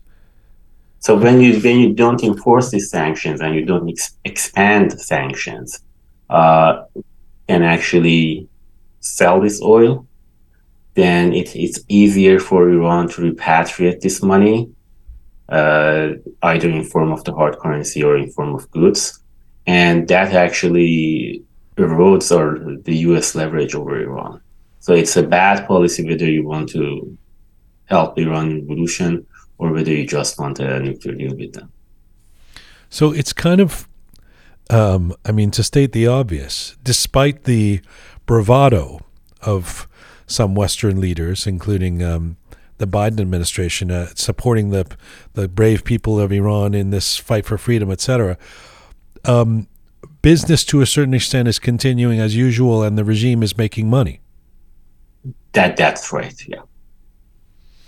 Unfortunately, I have to say the German government recently took a good step in suspending some facilities that it provides to trade with Iran. But beyond that, I haven't seen anything. Most of sanctions, 99%, are focused on human rights violators, which is good, but it really doesn't add that pressure on the regime. Okay, so help me understand this at the same time. We hear a lot, notwithstanding what you've just said, we hear a lot about the Iranian economy being under duress right now. Like every day I'm reading the rial is at its lowest value against the dollar in decades. Inflation is, of course, rampant. If sanctions were being enforced, more were being imposed, and that would lead to a collapse of the economy, what would be the mechanics of that? What would it actually look like, and how would that expedite or facilitate the fall of the regime? So the regime right now has a very narrow base of support, a very small percentage that's ideologically connected to the regime. They accept the regime, the apocalyptic, radical Islamist ideology. Then you have the oppression machine, the police, the IRGC, the Basij. For that oppression machine to work, you need money. So they recently, or I think it was a few weeks ago, they increased the salary of the security forces by 20%. So for that, you need money. For that oppression machine to work, you need technology, like the technology of filtering that you see, the technology of creating a intranet, national intranet that you see, the technology of monitoring that you see. So if you have the sanctions, they don't have this money to fund the oppression machine. They don't have the capacity to acquire technology for the oppression machine. And the third part is there are segments of society that they do not agree with the regime, but the regime offers them economic opportunities, financial reward to buy their loyalty. So if they don't have the money, if the economy tanks, if you have a collapse of the economy, the oppression machine will not work like before. And this segment of society that they are buying their loyalty, they cannot buy their loyalty. And beyond that, if you have like these economic problems, it adds to discontent in the society. and that's good for revolution. Let's be honest. That's good for the revolution. So if the Western governments want to help the revolution, they have to add the economic pressure. If they want to help the regime, they have to lift the sanctions, not add the economic pressure. You have to, I would assume, you have to be familiar at this point with the arguments that are made against sanctions. The chief one, put as simply as possible, is that these kind of sanctions don't affect the leaders, the regime who are continuing to live high off the hog, but affect the people of Iran, the citizens who then struggle and live in poverty and are even weaker in terms of defending themselves and fighting this regime. How do you respond to that? First, it's true that they don't affect Khamenei personally, right? But they affect the base that I discussed. They affect the oppression machine. They affect that base that the regime needs to buy their loyalty. And it's true that sanctions also affect the general society. And that's why we came up with the idea of the maximum pressure on the regime, maximum support for the Iranian people. What does that mean? So the maximum support for the Iranian people, for example, is that the regime wants to up their communication with the world, right? So let's help them by providing access to uncensored internet, whether it's VPN, whether it's satellite internet. For example, right now we know that the Starlink terminals are in Iran. There are two problems, however. One is that the Starlink production is not enough if you want to saturate the Iranian space with this internet. So you need some kind of public-private partnership with internet to increase their production capacity in an Iran-related program. For that, you need money. The second part is that so if you want to send these terminals to Iran and then have the service, the monthly fee, someone should help, because we are talking about billions here. So that someone can be the United States. That's part of the maximum support. Where the money comes from, part of it can be from the normal budget that the US government has. Part of it can be from the idea that I just raised. Confiscate this illicit shipment of Iranian oil, sell them in the market, use the revenue to fund a project like this. Another project is like a strike fund or protest fund. So Iranian laborers, they want to go on strike. The problem is that because of the economy, because of the regime's mismanagement, and yes, partly because of sanctions, they are poor. So if you have a strike fund, you can actually help them financially, then they can go on strike. Same about protest fund. So this needs money. The US government can help, as I said, partly from the normal budget that we just gave $100 billion to Ukraine, which is a very good thing. We can do the same for Iran. And for Iran, you can do what I just said, confiscate the illicit oil shipments. If I were to guess, I mean, if I were to sort of do an unscientific thought experiment in my own mind, I would say, based on what I see and hear in the interviews I've done on this program, the ground has shifted when it comes to popular support for sanctions amongst Iranian Americans or Iranians around the diaspora, maybe even Iranians inside Iran, in the same way as the ground has shifted away from reformism in a profound way to one solution revolution. Is that true? Do you feel like there's more support than ever for the position that you're advocating? I think so. I think especially among Iranian inside the country, I think this has been happening much longer.